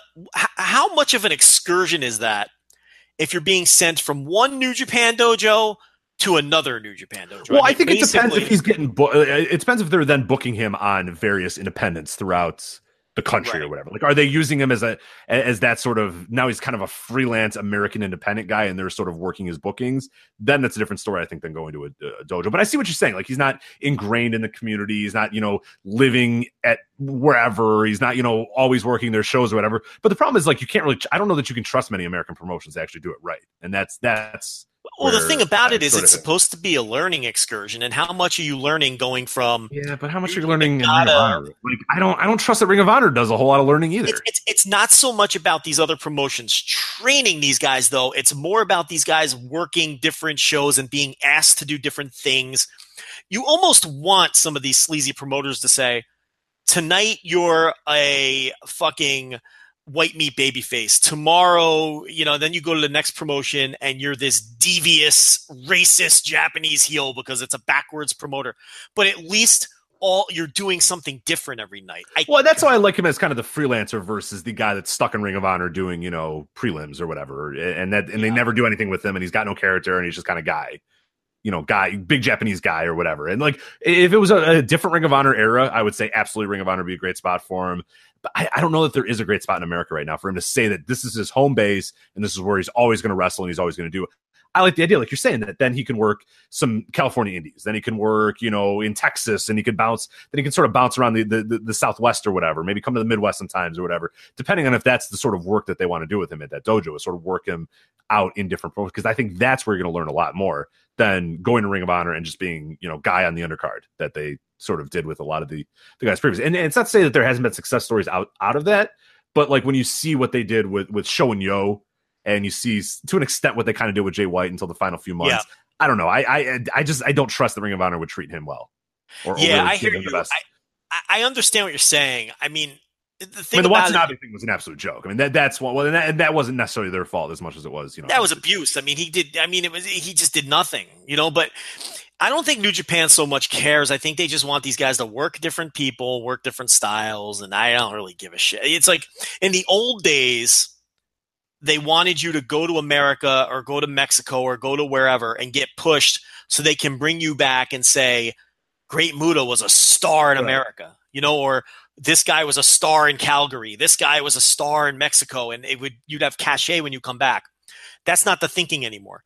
The thinking now is just go, work different styles, work with a bunch of different opponents, get away from the dojo, and then we can bring you back with a fresh coat of paint. We're not concerned with whether you get pushed or not. Right. Yeah. No, for sure. It's just changed. I kind of prefer the old way, but you can't really count on these promotions. You really have to have great relationships with these other promoters to get them to push your people. Now, if I was an indie promoter and I actually suggested this through people to PWS at the time, which is now WrestlePro, yeah. I said, look, you're getting Watanabe. He's based in your promotion. Do an undefeated gimmick with him. You know exactly how long you're going to have him. And then have your champion, I think it was Mario Bacora at the time, beat him in the blow-off match and then send him back to Japan. Like he beat him so badly, he sent him back to Japan, this undefeated force, and make some money off of him, But no, they used him once or twice. They gave him a racist fucking Tron video with Godzilla's on it and used him in a battle royal. He had one singles match against Lance Anoa'i. He worked the battle royal and he disappeared. And then I think he had one more match a year later. I mean, they just did nothing with him, and it's stupid. If I'm a promoter, I'm getting this piece of talent. I'm going to fucking maximize it and get everything I can out of it, especially when he's a talented guy like Watanabe. It's just not – New Japan doesn't care. They told him, go to America, learn English, gain weight. That's what they told him. I talked to one of the guys who he traveled with down to Texas, and he said that was the directive. They told him, gain weight and learn English. We don't care where you work. So it's like, I don't know, the mindset with this management is just different now. So my whole thing is, it's like, all right, so you go from the Japan dojo training with Yuji Nagata and Kushida, whoever else is there doing the training, and then you go to America and you're still in a New Japan dojo, but now Rocky's training you. I mean, it's almost like, but I guess we have to see what the announcement entails. They used to, the old LA dojo, they used to run shows with Samoa Joe and Carl Anderson and Mikey Nichols and Rocky Romero and Ricky Reyes and all those guys and Sarah Del Rey and they had dojo shows. That would be cool if New Japan ran, American dojo shows in LA again, but I don't know if that's the wide variety of experience that you want these guys to get. You know what I mean? I don't know if you just want to funnel your guys. Right. Then you're working guys with New Japan style guys in that. Yeah. You want to get them away.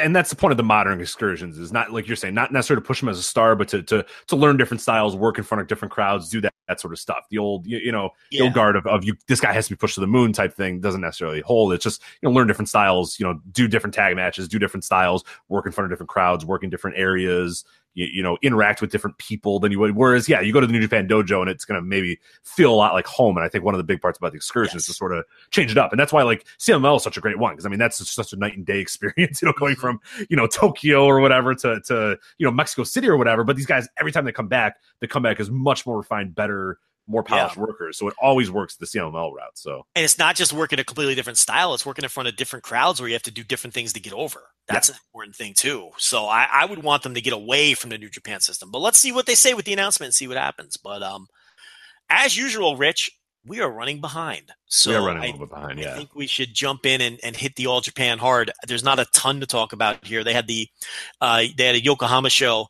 the Twilight Blues show in Yokohama. This was on February 3rd. Drew a shade under 2,000. 1998 was the number. Not a great number. Not a horrible number for a main event of Kai challenging Joe Doring for the Triple Crown title. First half of the show, I'll blow through it quickly because it was very inconsequential.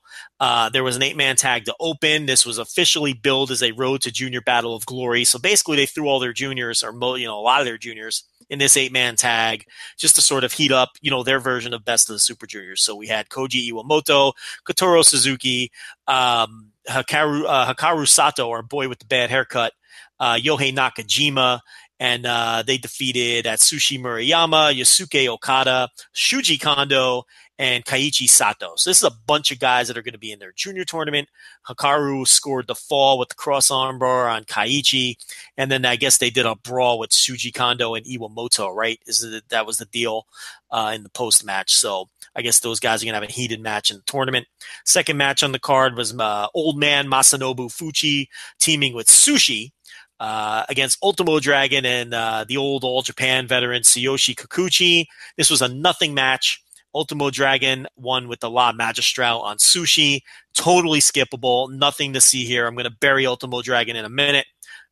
We had Zeus, the bodyguard, and Yataka Yoshi in a 6-man tag. They defeated Osama Nishimura, Black Tiger 7, and Masakato. And, of course, the Zeus bodyguard side was going to win that because they're pushed commodities, and Zeus scored the fall with the biceps explosion. Yeah, it's such a great name.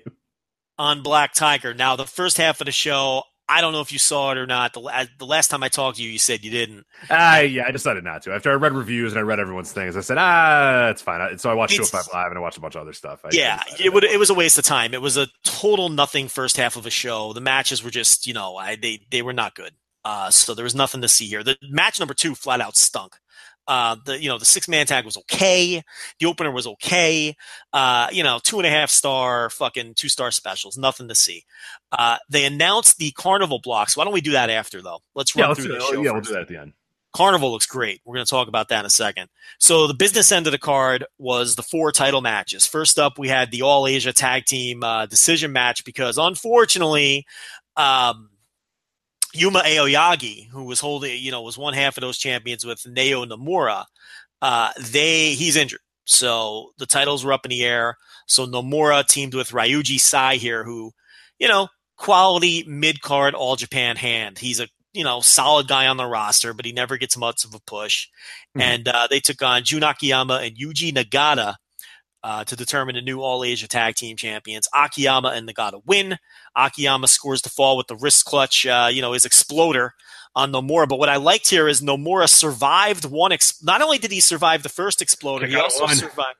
Yeah, and he also survived when Akiyama pulled the knee brace off, the knee pad off, and hit him with the naked knee. So they protected Nomura to an extent, even though he took the fall. This is another good example of a guy taking a fall, but kind of being protected because he survived those 2 big moves. No, what was cool too, and throughout the entire match, is Nagata kept trying to get him in an exploder of his own, and he kept breaking out or kept breaking free or wouldn't let it happen. Then Akiyama hits one, he kicks out, and then Akiyama has to hit another one. So it sort of proves that that was the thing that those 2 dudes, Akiyama and Nagata, were just all right, look, once you hit the exploder on you, you're done, and that's all they try to do. And they tried to do it, and they eventually did succeed, but then he still kicked out and then eventually lost. But again, that puts him over a lot because he was able to avoid the exploder for a lot of the match, and then even when he did get hit by it, he was able to kick out right away. And as you said, it's sort of the knee didn't do it either, so he looked great in defeat. But this is a pretty fun match here. See these 2. This is definitely one to check out. Which is why I didn't mind Nomura taking the pin, because you would think, all right, well, Sai's going to take the pin, right? But I don't mind Nomura taking the pin here because they made him look great in defeat. Oh, he looks like $1,000,000. He kicks out at 1, and then losing to Jun Akiyama after 2 exploders and a knee or whatever isn't necessarily the worst thing in the world. I think it actually gets you over more. I agree. Yeah, 100%. Rather than if the other guy just got hit with 1 exploder and lost, and Nomura. Okay, so you're protecting Nomura from the fall, but it works better when you do it this way. So I also think it's interesting what they did with their 2 tag team titles basically on this tour, because on the I guess their second New Year's Eve show on the New Year's show on the 3rd, Akiyama and Takeo Omori, your boy Omori, they lost the heavyweight tag team, the world tag team titles as they call them in All Japan. Look, the All Asia titles are not a junior title. I think a lot of, obviously you see heavyweight, but at times in their history have been used like a junior title. So I get confused in my brain sometimes, and I call the other titles heavyweight titles, but they're not. It's just the world tag team titles for All Japan. And the Violent Giants, which is the best tag team name of all time, Tsuji Ishikawa and Suwama, they won the tag titles from Jun Akiyama and Takeo Omori on the 3rd of January. So then Akiyama comes back with a new part. Now, Akiyama and Omori then challenged Nomura and Aoyagi on, I forgot the date, for the All Asia titles a couple nights later on the same tour, and they came up short. That was on the 6th. So Akiyama and Omori had a bad tour. They lost the World Tag Team titles. They came up short against Nomura and Aoyagi, who appeared to be getting a nice little push as the All-Asia Tag Team champions. But then Aoyagi gets hurt. So I do think, now let me ask you, do you think, they were bringing in Yuji Nagata for this show all along. Do you think they were setting up Akiyama and Nagata to win these titles from Nomura and Aoyagi anyway? So did they get to the destination that they were really intending to get to? That's tough to say. I don't know. It's, Yeah,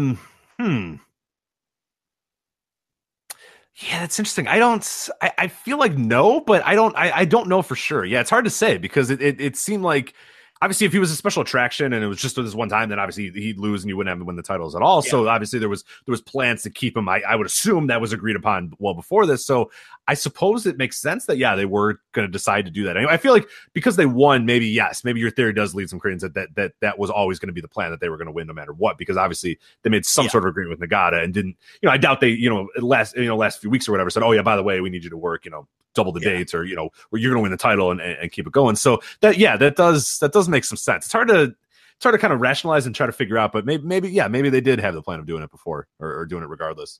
It's plausible that they said, hey, look, man, we got this situation. We'll book you for one more date just to lose them at some point. But I think they got to their end game regardless of whether Aoyagi was hurt or not, because who would lose?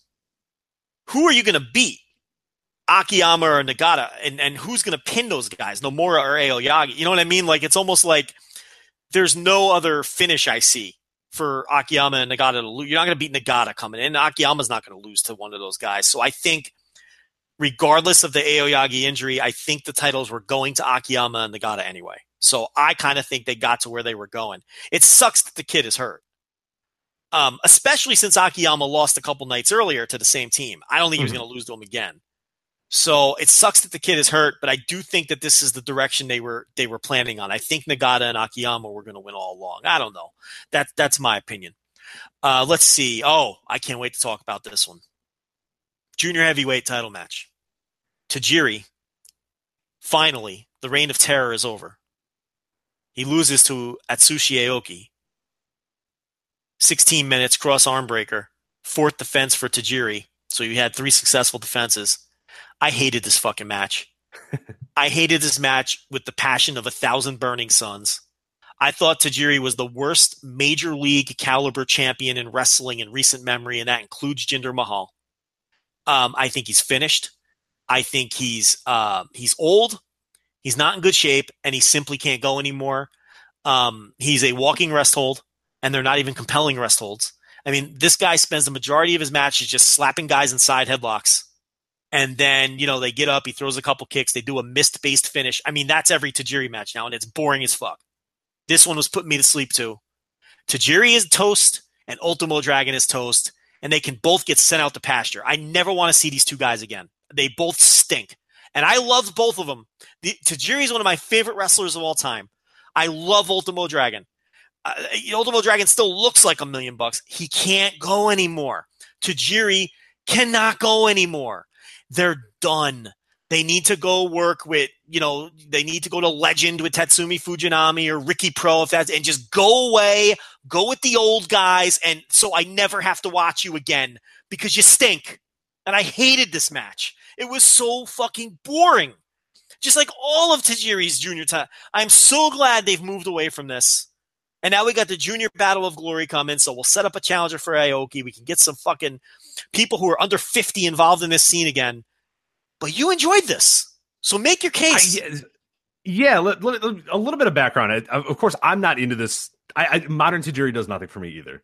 I wasn't into the title reign. I'm glad it's over, and I'm glad it's done. But I watched this match a long time after a lot of you guys did. So when I saw you talking about it online, when I saw a bunch of other people, I saw the reviews come out, I was like, oh, this is a disaster. And I wanted to watch it then because I knew that it had been built up as such a fucking disaster and a terrible match or whatever. And then I watched it and it was all said and done. And I was like, I didn't really mind it at all. I kind of liked it at points. And that's why I don't know if I watched a different match than all you guys because I saw such vitriol from some of you guys, like you talking about how much you fucking hate it. And I was like, I thought it was worked relatively quick, for a Tajiri match in 2018. I thought there were some kicks that looked pretty solid. I thought it was pretty exciting from time to time or whatever. I thought there was a lot of stuff in it that I really, really liked. And when it was done, I was just like, well, that's weird. I kind of liked it when I thought everybody would hate it. Or when I knew everybody hated it. So I went on, our Slack chat and I said, hey, am I the only one that liked this Tajiri match? And a few other people said, no, I enjoyed it too. Those guys are all nutcases. We're probably all nutcases, maybe. I don't know. But it was nice to hear that a few people did like it. And then some people just fucking absolutely hated it, like you, and I think Dylan Justin, who reviewed it, hated it as well. So there were a few people that really disliked this match, but I don't know. Maybe it's one of those things where and I get this a lot with really great matches too, where I watched it a few days later and everybody says, "Oh, this is the greatest match ever. You're gonna love it. It's incredible," and it never quite lives up to that. Whereas this, I heard, "Oh, this is a train wreck. This sucks. I fucking hate this. Tajiri's the worst." And when it was all said and done, I was like, Tajiri was fine, and I thought Aoki worked well. Throughout the match, and he's great. So it was nice to see him in this, but I kind of liked it. I don't know. I thought it was quicker. I thought it was relatively quick paced. I didn't see the same thing that you saw where it was all just the headlocks. And I thought some of the kicks were okay. And I thought the story was pretty solid as well, where Aoki sort of little by little ripping the mask off until he just says, I don't need this anymore. And kind of takes it off and wins the match. So I don't know. I kind of enjoyed it. So I don't know if that's because I heard all the negative stuff about it before or if I just genuinely liked it, but no, I thought it was fine. So and again, I'm not going 4.5 stars, not like a match of the year contender or whatever, but I liked it way more than I fucking hated it like you did. So you know what I mean? It was that sort of weird thing. So I don't know. Maybe I watched a different match. It's possible I watched a completely different Tajiri Aoki match, but I don't think so. No, I don't know. I enjoyed it. That's fine. I don't understand. I mean, I would watch all Japan shows with these Tajiri matches, and it's like I just dread that I'm like, oh, no, and I'm ready for it to be done. I mean, for that to be said, I mean, Tajiri, a lot of people are going to read, oh, Tajiri, oh, cool. And like, if you don't watch Modern New Japan, oh, he's bad now, man. Oh, he's bad. Really bad. And it's the same thing with Ultimo Dragon. He came to LaSalle to work an AEW show, and I was, coming with a few buddies who were like, oh my God, I can't wait to see Ultimo Dragon. And I said, well, I'm gonna, leave the Ultimo Dragon memories alone. What you remember of him, remember those and keep that in your mind. Think of this as a new person, because you are going to be very disappointed when you see this Ultimo Dragon. And this Ultimo Dragon was fine, but tagged in twice, did a few things, tagged out, and stood on the apron while Sami Callihan did everything else. So he doesn't even do all of his signature stuff. No, yeah, and people were like, "Oh, he's going to do that." I was like, "Nah, I don't think so." Like, he's going to do a Dragon Sleeper, and he's going to maybe do the kick. And he kind of did the kick, but hit the guy in the mid hip as opposed to. You're not getting that Asai moonsault every night. Oh God, no. Yeah, I was like, that's not happening. So it's kind of this weird expectation thing, and that's what Tajiri is going to be like. You're like, oh, the buzzsaw. It's like, nah, he doesn't saw much anymore. He just kind of slowly carves it out over time. But but this I enjoyed. I enjoyed this match, but it could be partially because you put it down so much that I was expecting one of the worst matches ever and some boring ass piece of shit match, but it actually kept my attention throughout the entire, whatever it was, 20 minutes or so. One of the worst matches I've seen this year. You're nuts. Yeah, it really is. I couldn't stand it. So boring. So fucking painfully. I think you watched a different one. I think you saw a different match. I legitimately think I'd put him below Jinder Mahal in terms of recent Major League champions, because at least Jinder Mahal got some decent crowd heat. Mm-hmm. No, and that's still, it's not like I'm defending Tajiri at all. This match I thought was okay. I think Jinder had better matches than Tajiri. And Jinder had bad matches. This Tajiri thing was just so bad. Oh my God. I'm so glad it's over. And it appears that they're moving on. So the World Tag Team titles, we've got the Violent Giants again. What an awesome name. They just won the title earlier on this tour. I guess not this tour. I don't know. Last month they won the titles. So they held the titles about a month. They lost to Miyahara and Yoshitatsu here. Miyahara scored the fall with a German suplex on Suwama. And here we are, Rich. Yoshitatsu is a major promotion champion. And he's been, look, I don't want to go overboard. And I think people have been, I don't think people have gone overboard. I think people have pumped the brakes on Yoshitatsu, but it's fair to say he's been good in All Japan. And he's been a net positive in All Japan. And he's had a couple of matches that were legitimately very good. Yes. Considering we wanted him to basically go away and retire and never come back ever again, a few months ago, that's certainly, it's certainly a great turnaround. And I love his overriding theme and his overriding story of he's just a guy who works hard, who isn't quite as good as the guys that he's in there with, but he works hard and he fights.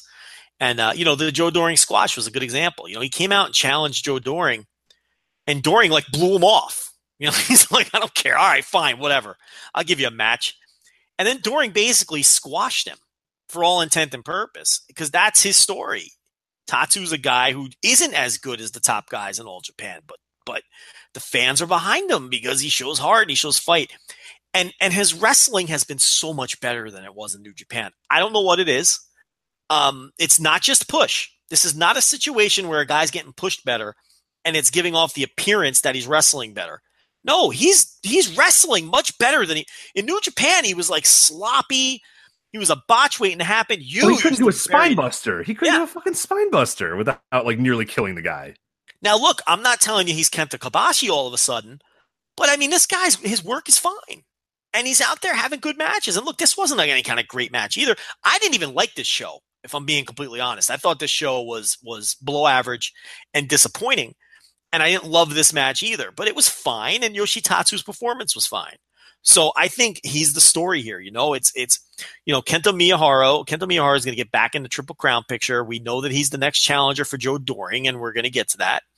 And they're doing this fun tag team with him and Yoshitatsu. And, we've seen a little bit of that in New Japan lately too, with Sonata and Evil as tag champs, with Okada and Goto challenging them. They had a very good match in Korakuen Hall, which we didn't talk about. Very quickly, did you like that tag match?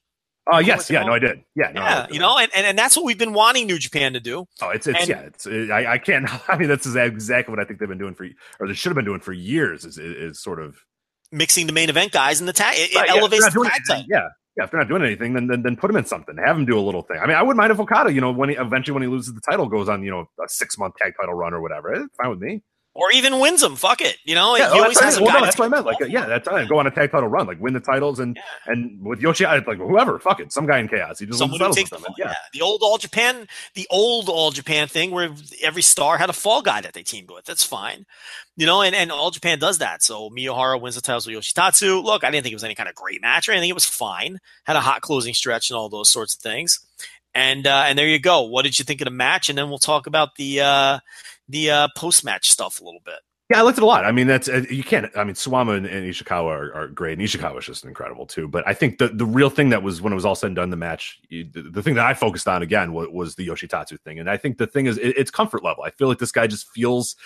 Maybe it's that he doesn't have the same expectations that he felt in New Japan, or he just never seemed to quite, post injury Styles Clash. He just never, and even really before that too, he just never felt comfortable in going back to New Japan. It was like that was his old home, and he came back to it, and nothing was the same. Like when he left, he wanted it to be the same. He wanted it, but it wasn't, and he was the outcast, and he was kind of looked at. Whereas this, he's sort of he's still an outcast, but they're welcoming him with open arms or whatever. The crowds are into him. They're not giving him crickets, because that was the thing. It wasn't just like his work wasn't great in New Japan, which it was, and it was garbage, and the characters were terrible or whatever. But the crowds just did not give a shit. It was sad to hear the crowds.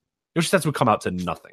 Crickets. And now the All Japan crowds have embraced him, have kind of taken him in as their own or whatever. He's sort of this orphan child that they've now said, oh no, we've given you a home, and he's freelance or whatever. And yeah, he's still kind of, but he feels like one of their own right now, at least for the time being. And it's worked out well. He feels more comfortable. He looks better. I feel like he's gotten himself in better shape too. I don't know if maybe it's just me sort of projecting what I feel like, but he never felt like he was in great shape in New Japan. It showed in his work. Like he was a little slow, he was a little sloppy, he was a little disjointed or whatever. Whereas in All Japan, it seems like he's just working a little bit better. He's got the beard. He's got a little bit of an edge or whatever. I don't know. I mean, when it was all said and done, I was looking at this match and truthfully, I had to tell myself, like, Jesus, was Yoshihashi the best part of this match? Like, I still think Ishikawa probably was, but it's like, dude, you have a legit case of Yoshitatsu, Kento Miyahara, Suwama, and Ishikawa, and Yoshitatsu was right up there with them, and arguably the best guy in the entire match, which is nuts. I wouldn't go that far in this one. The tag match he had at the end of last year, I think you can make a better argument for that. But yeah, he hangs in there. Yeah, it's nuts. Yeah, so of course Zeus and Bodyguard come out to make the challenge. They had won the 6-man earlier in the night, so that was announced for February 25th. So we'll have Zeus and Bodyguard. I wouldn't be shocked at all if Zeus and Bodyguard win that match, as the circulating tag team titles continue here in All Japan, with both sets of titles changing hands pretty frequently here. That would not shock me at all. But then we had this weird post-match, and I don't know what was going on here, but Suwama was attacked so after Zeus and Bodyguard make their challenge, they mosey on out. Miyahara and Yoshitatsu take off, but then Tsuji Ishikawa takes off too, and Suwama ends up in the ring by himself. And Kendo Kashin and Nosawa, and our old pal Nosawa out of the question, confront and attack this man. The last person I ever want to see in a pro wrestling ring is Kendo Kashin, and not far behind is Nosawa. I was going to say, that's not your target audience at all. Right? Okay, so All Japan has done a nice job working in some of these guys that, and piecing cards together and those sorts of things. And I guess there's some novelty value in Kendo Kashin and Nosawa Rangai attacking Suwama. It was just all so bizarre. But, Rich, it got way more bizarre. I was going to say, then you probably threw your laptop through a window here in a minute. But when old Ironhead himself, Kazuyuki Fujita, made his way down to the ring, and, he had like a hood over his head or whatever. This is fucking weird, dude. So we've got Kazuyuki Fujita, Kendo Kashin, and Nosawa Rangai. Apparently, and Hikaru Sato made the save too. Like everybody that you hate was in the ring at one time. Like if a nuke dropped on that ring, you'd be really okay. Like you lose Suwama, and that would suck. But for you lose Sato, Kashin, and Nosawa. I got no beef with. Ironhead's fine. I got no problem with Ironhead. I have no idea what he's going to bring to the table in 2018. But I have no problem with Fujita. Kendo Kashin can get fucked. Yeah, but you had three of your least favorite in the ring at the same time. It could have happened, Joe. You could have gotten rid of them all at once. But Rangai,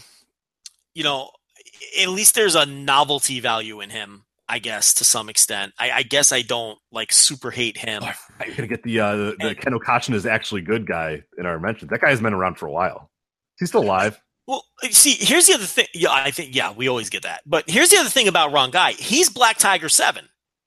So what I would like to know is that whoa, canon? Oh my God, Joe, come on.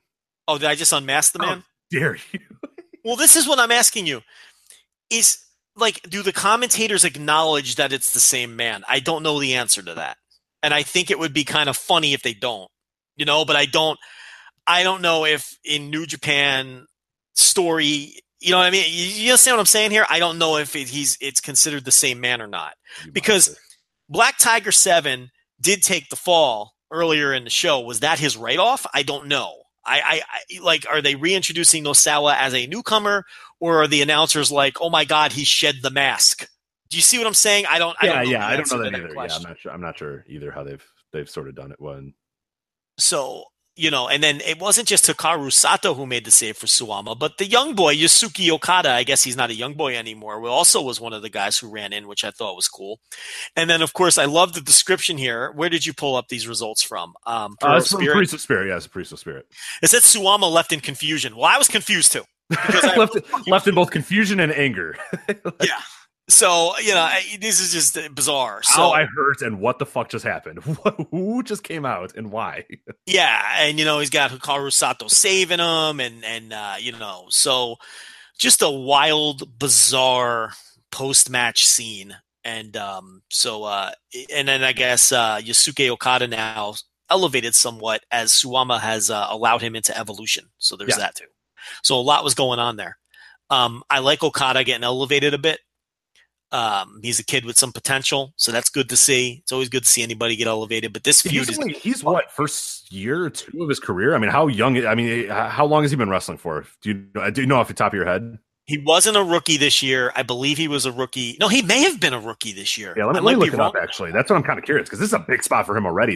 He was regardless if he was a rookie this year or in 2017 or the year prior. It's still, I mean, for especially All Japan. Let's see. Yeah, he debuted January 2017. Yeah. Mm-hmm. Jesus Christ. God, he's 1 year in. 1 year in. Wow. He's good though. He's a good little wrestler. No, he's solid. Yeah. He's so.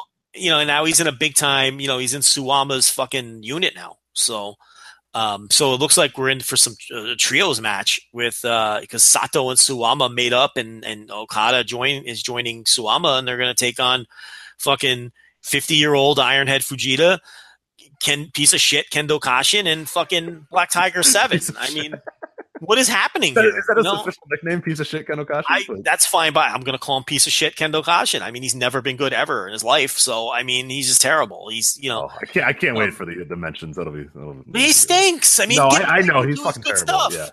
Yeah. He's never been good. He's certainly not good now. He's an old man, and he stinks. So anyway, we're still running way behind here. So let's move on to the main event. We had Joe Doring defending against Kai. Overview. I have enjoyed the fuck out of Joe Doring's title run. I think the story of beating cancer is awesome. I love that he wears the fuck cancer shirt to the ring with his giant fur coat. This man is a fucking pimp. I enjoy the Joe Doring, and I love his story. He's just, it's next man up, and I'm going to kick your ass. He accepts every challenge, and then he just beats the fuck out of you. I don't know if you watched his post-match interview, but they asked him. They said, Joe, who do you want to face? And he's like, I don't care. They can work here. They can work in another promotion, put anyone in front of me, and I'm going to kick their ass. And I love that. It's like, that's all I need. That's been the theme of this podcast, Rich. That's all I need. Right. I need a champion. I don't care. I don't care. I'm just going to beat you. It doesn't matter. Your ass. Yeah. and he gets you in the ring, and he beats your ass. And, this was not a great match. I didn't even think this was a good match. I was kind of when it was all said and done, it was this weird thing where the match was over, and I was like, that's kind of disappointing. But then I was like, you know what? No, I'm glad it was that way. I'm glad just Joe Doring kind of played around with Kai for a little bit, and then just said, fuck it, you're done, and then pins him, and it's over. You know what I mean? Hits the bomb, hits the revolution bomb. Pit 1, 2, 3. Kai doesn't kick out. Kai doesn't get a hope spot or two. It's just like, nah, dude, you're done. Move on. Next. Like, did he kick out of one? I can't remember. I don't recall if he did or not. But he either kicked out of one or like escaped an attempted one. There was something there. I feel like he escaped. I don't think he kicked out, but I don't know exactly. It's been a few. Yeah, I can't. I don't recall either. It was that weird thing where I was like disappointed initially because I thought, it wasn't like the back and forth that I wanted. But then I was like, you know what? No, this story fucking rocks. Like, that's exactly what I would want out of my big champion. Is just Kai isn't a guy that really needs to be, going neck and neck with your champion. He fucking beats him and puts him off to the side. All right, who's next? Whatever. But I found the Yoshitatsu match more compelling, even though Yoshitatsu got even less of offense than Kai. And maybe it's because of Yoshitatsu's story and the way that they set up the match. But I gave Kai a chance here. He's back to traditional pro wrestling tights wearing Kai, which I'm happy about. He's done doing the goofy DDT jumping jacks gimmick, which I thought was super fucking cringe.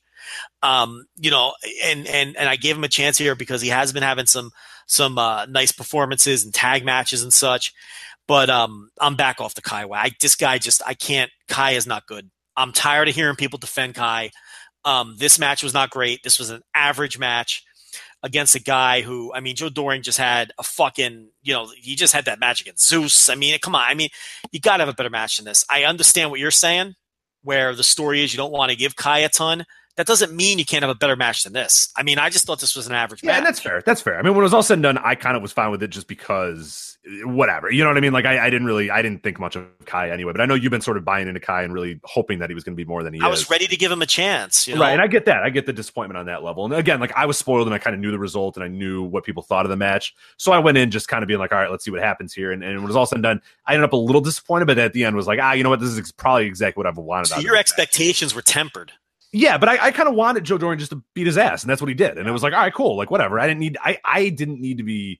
I've sort of always been off the Kai bandwagon for years, and it's been very hard for me to ever get back on. I don't know if I ever will get back on. So I wasn't like clamoring for him to go out there and kill it. I was just like, I don't really care. I just want Joe Doring to kind of set him aside. And then he did, and it was like, initially disappointing because it wasn't that back and forth that you sort of expect from a main event. But then at the end, I was like, no, that's exactly the story that Joe Doring should do. He should beat Kai in 14 minutes and just move on with him. Yeah, I hear you.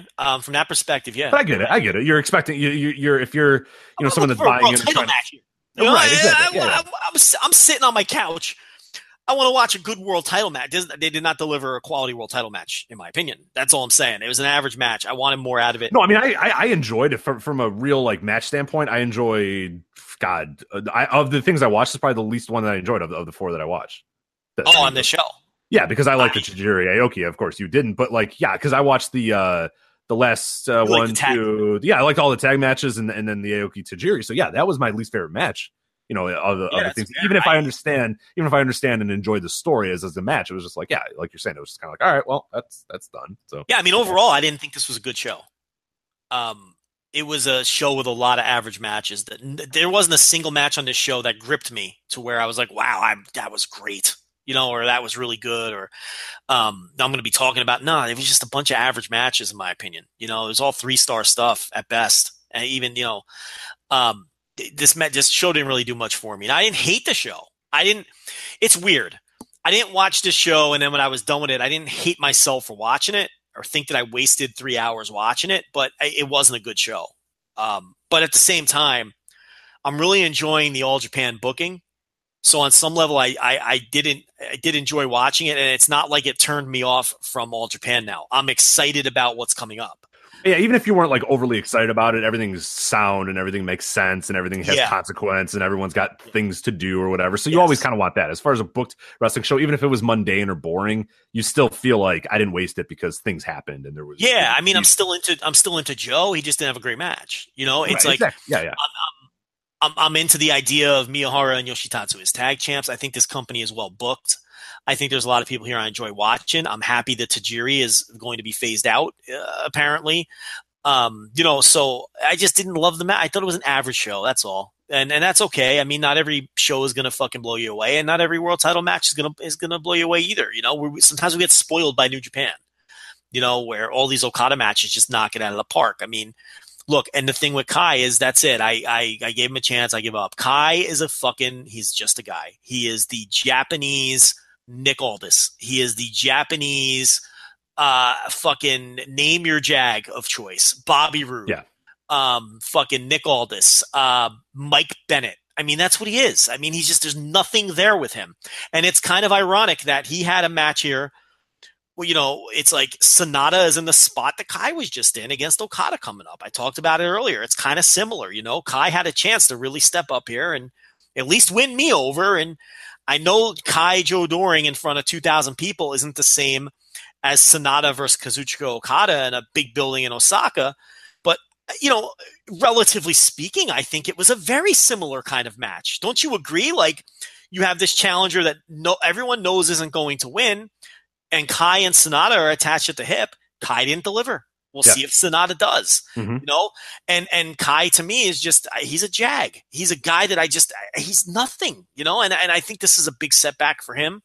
And, you know, he's never gonna, he is what he is. Kai is what he is. And maybe Sonata had one eye on this match. Maybe he didn't. I think that it's important for Sonata to deliver in the big spot the way that Kai did not in this match. So, Kento Miyahara stepped up. He will be the next challenger for Doring. We knew this was coming eventually. So, did you want to go over the? I think the carnival blocks are fantastic. Yeah, let's do it. Let's do that. That's probably we might have to push the match of the year thing to. Do you want to do a quick overrun here? We only have 10 minutes. Yeah, we'll do a quick like 15-minute overrun. I think we could do that. Kind of wrap up the match of the year. All right, so we got the A block: Kento Miyahara, Suji Ishikawa, Yuji Hino. Oh my God, I was so excited to see that. Middle fingers aplenty. Let's do it. Ryuji Sai, the bodyguard, Naoya Nomura, Joe Doring, the champ, and Shingo Takagi from Dragon Gate. Look at that fucking that's block. some beef right there. Ishikawa versus Shingo, Yuji Hino versus Shingo, Ishikawa versus Hino. Yeah, the bodyguard's there too. I forgot some bulk on that. And that Joe Doring is there. Man, that's a beefy block right there, man. Look at all the matches. Yeah, that's fucking Miyahara Doring, Miyahara Ishikawa, Miyahara Hino, Miyahara Takagi, Go down the line. Hino, Shingo Ishikawa, Shingo Miyahara, Shingo Joe Doring, Nao Nomura versus all these guys. Yeah. The bodyguard is going to have a couple good matches against some of these guys. Ryuji Sai, look, you put him in this block with this caliber of talent. He's going to look like an all-star. I mean, he's going to look awesome. Oh my God, this fucking block. I mean, this is an incredible block. I'm going to be all over it. And listen, the other one's not that far behind. Let's look at the B block. Jun Akiyama, who said he was done with the carnival. I think he saw the guys in this one and was like, fuck. Yeah, I'm in. I'm in again.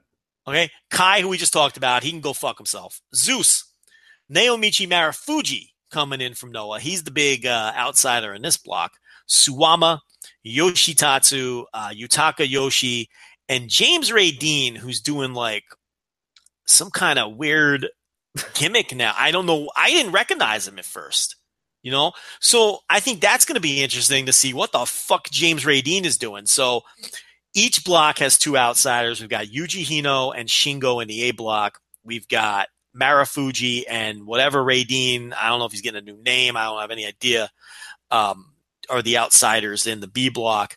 Now, this block isn't as good, but it's got quality. We're going to get a Jun Akiyama Marufuji match, which I am fucking pumped about.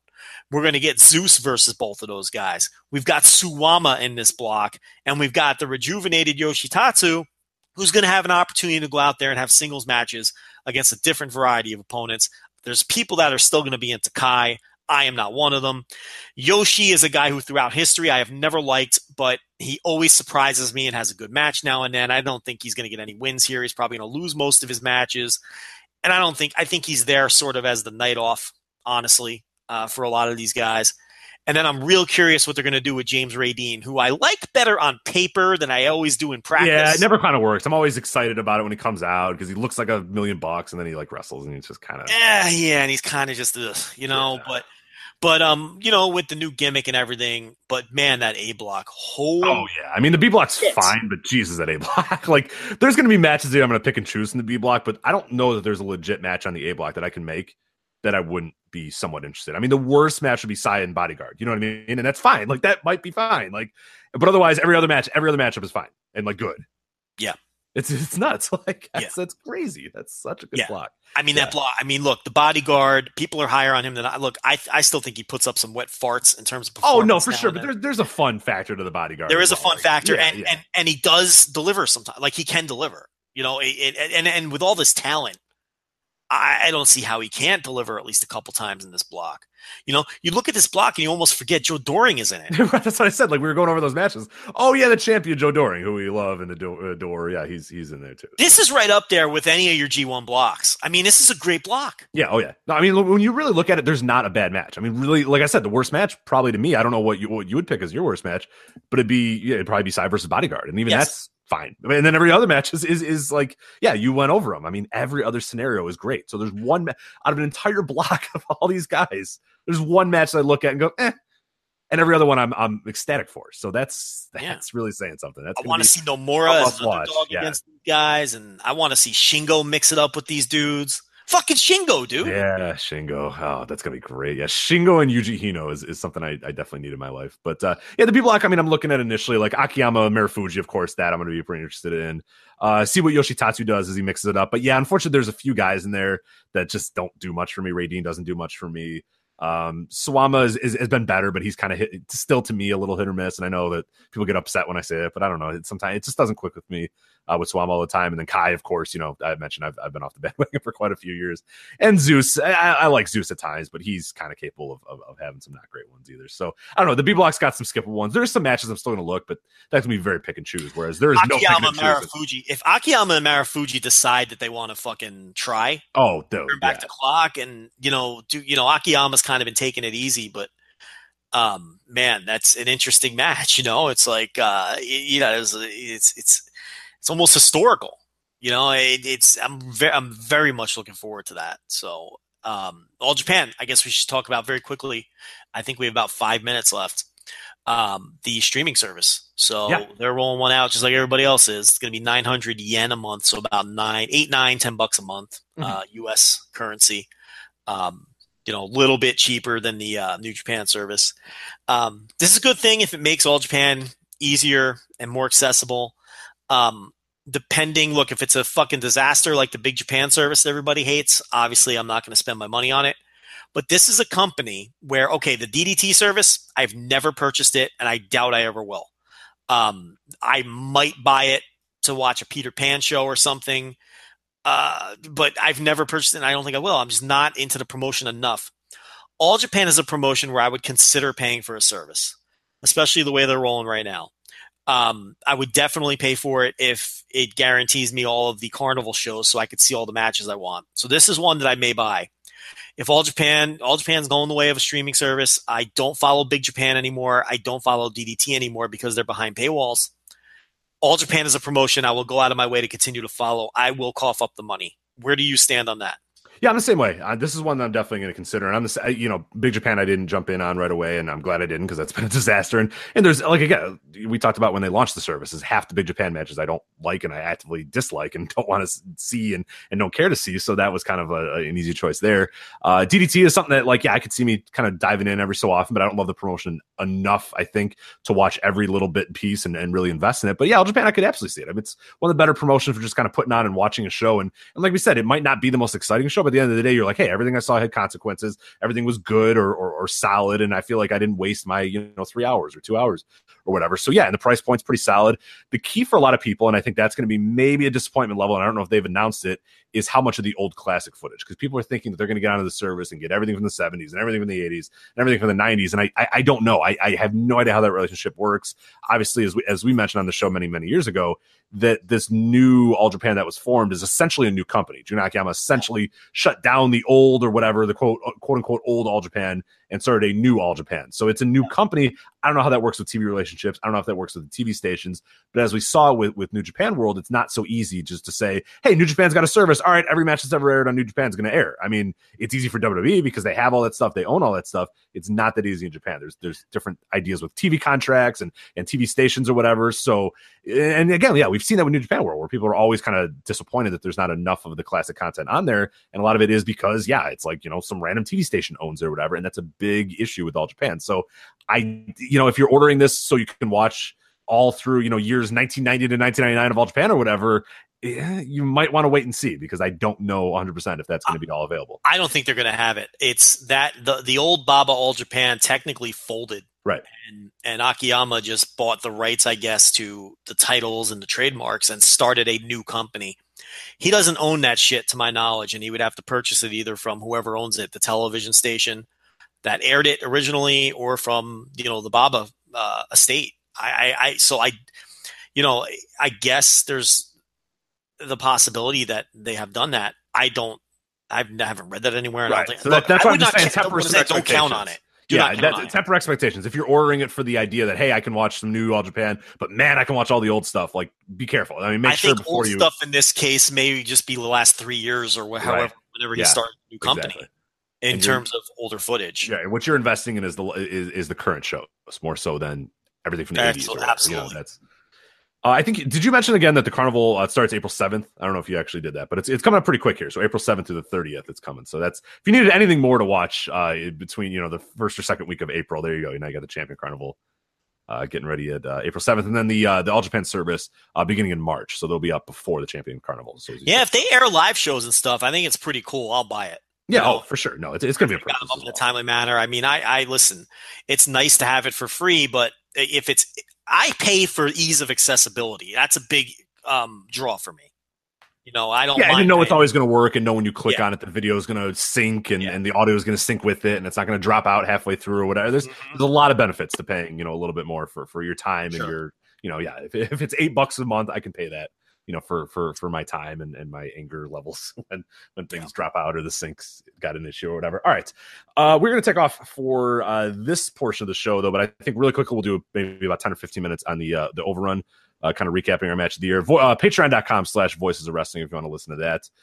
We'll do that here in a little bit for our $2 subscribers, 2+ for the overrun. But anyway, for Joe Lanza, I'm Rich Craich. We'll see you next time on the Voice of Wrestling Flagship Podcast. Take care. In a world of 1 million wrestling podcasts, there is a new shining star with great interviews, analysis, music, and me, Matt Kuhn, on total engagement. Go to any podcast platform to listen today.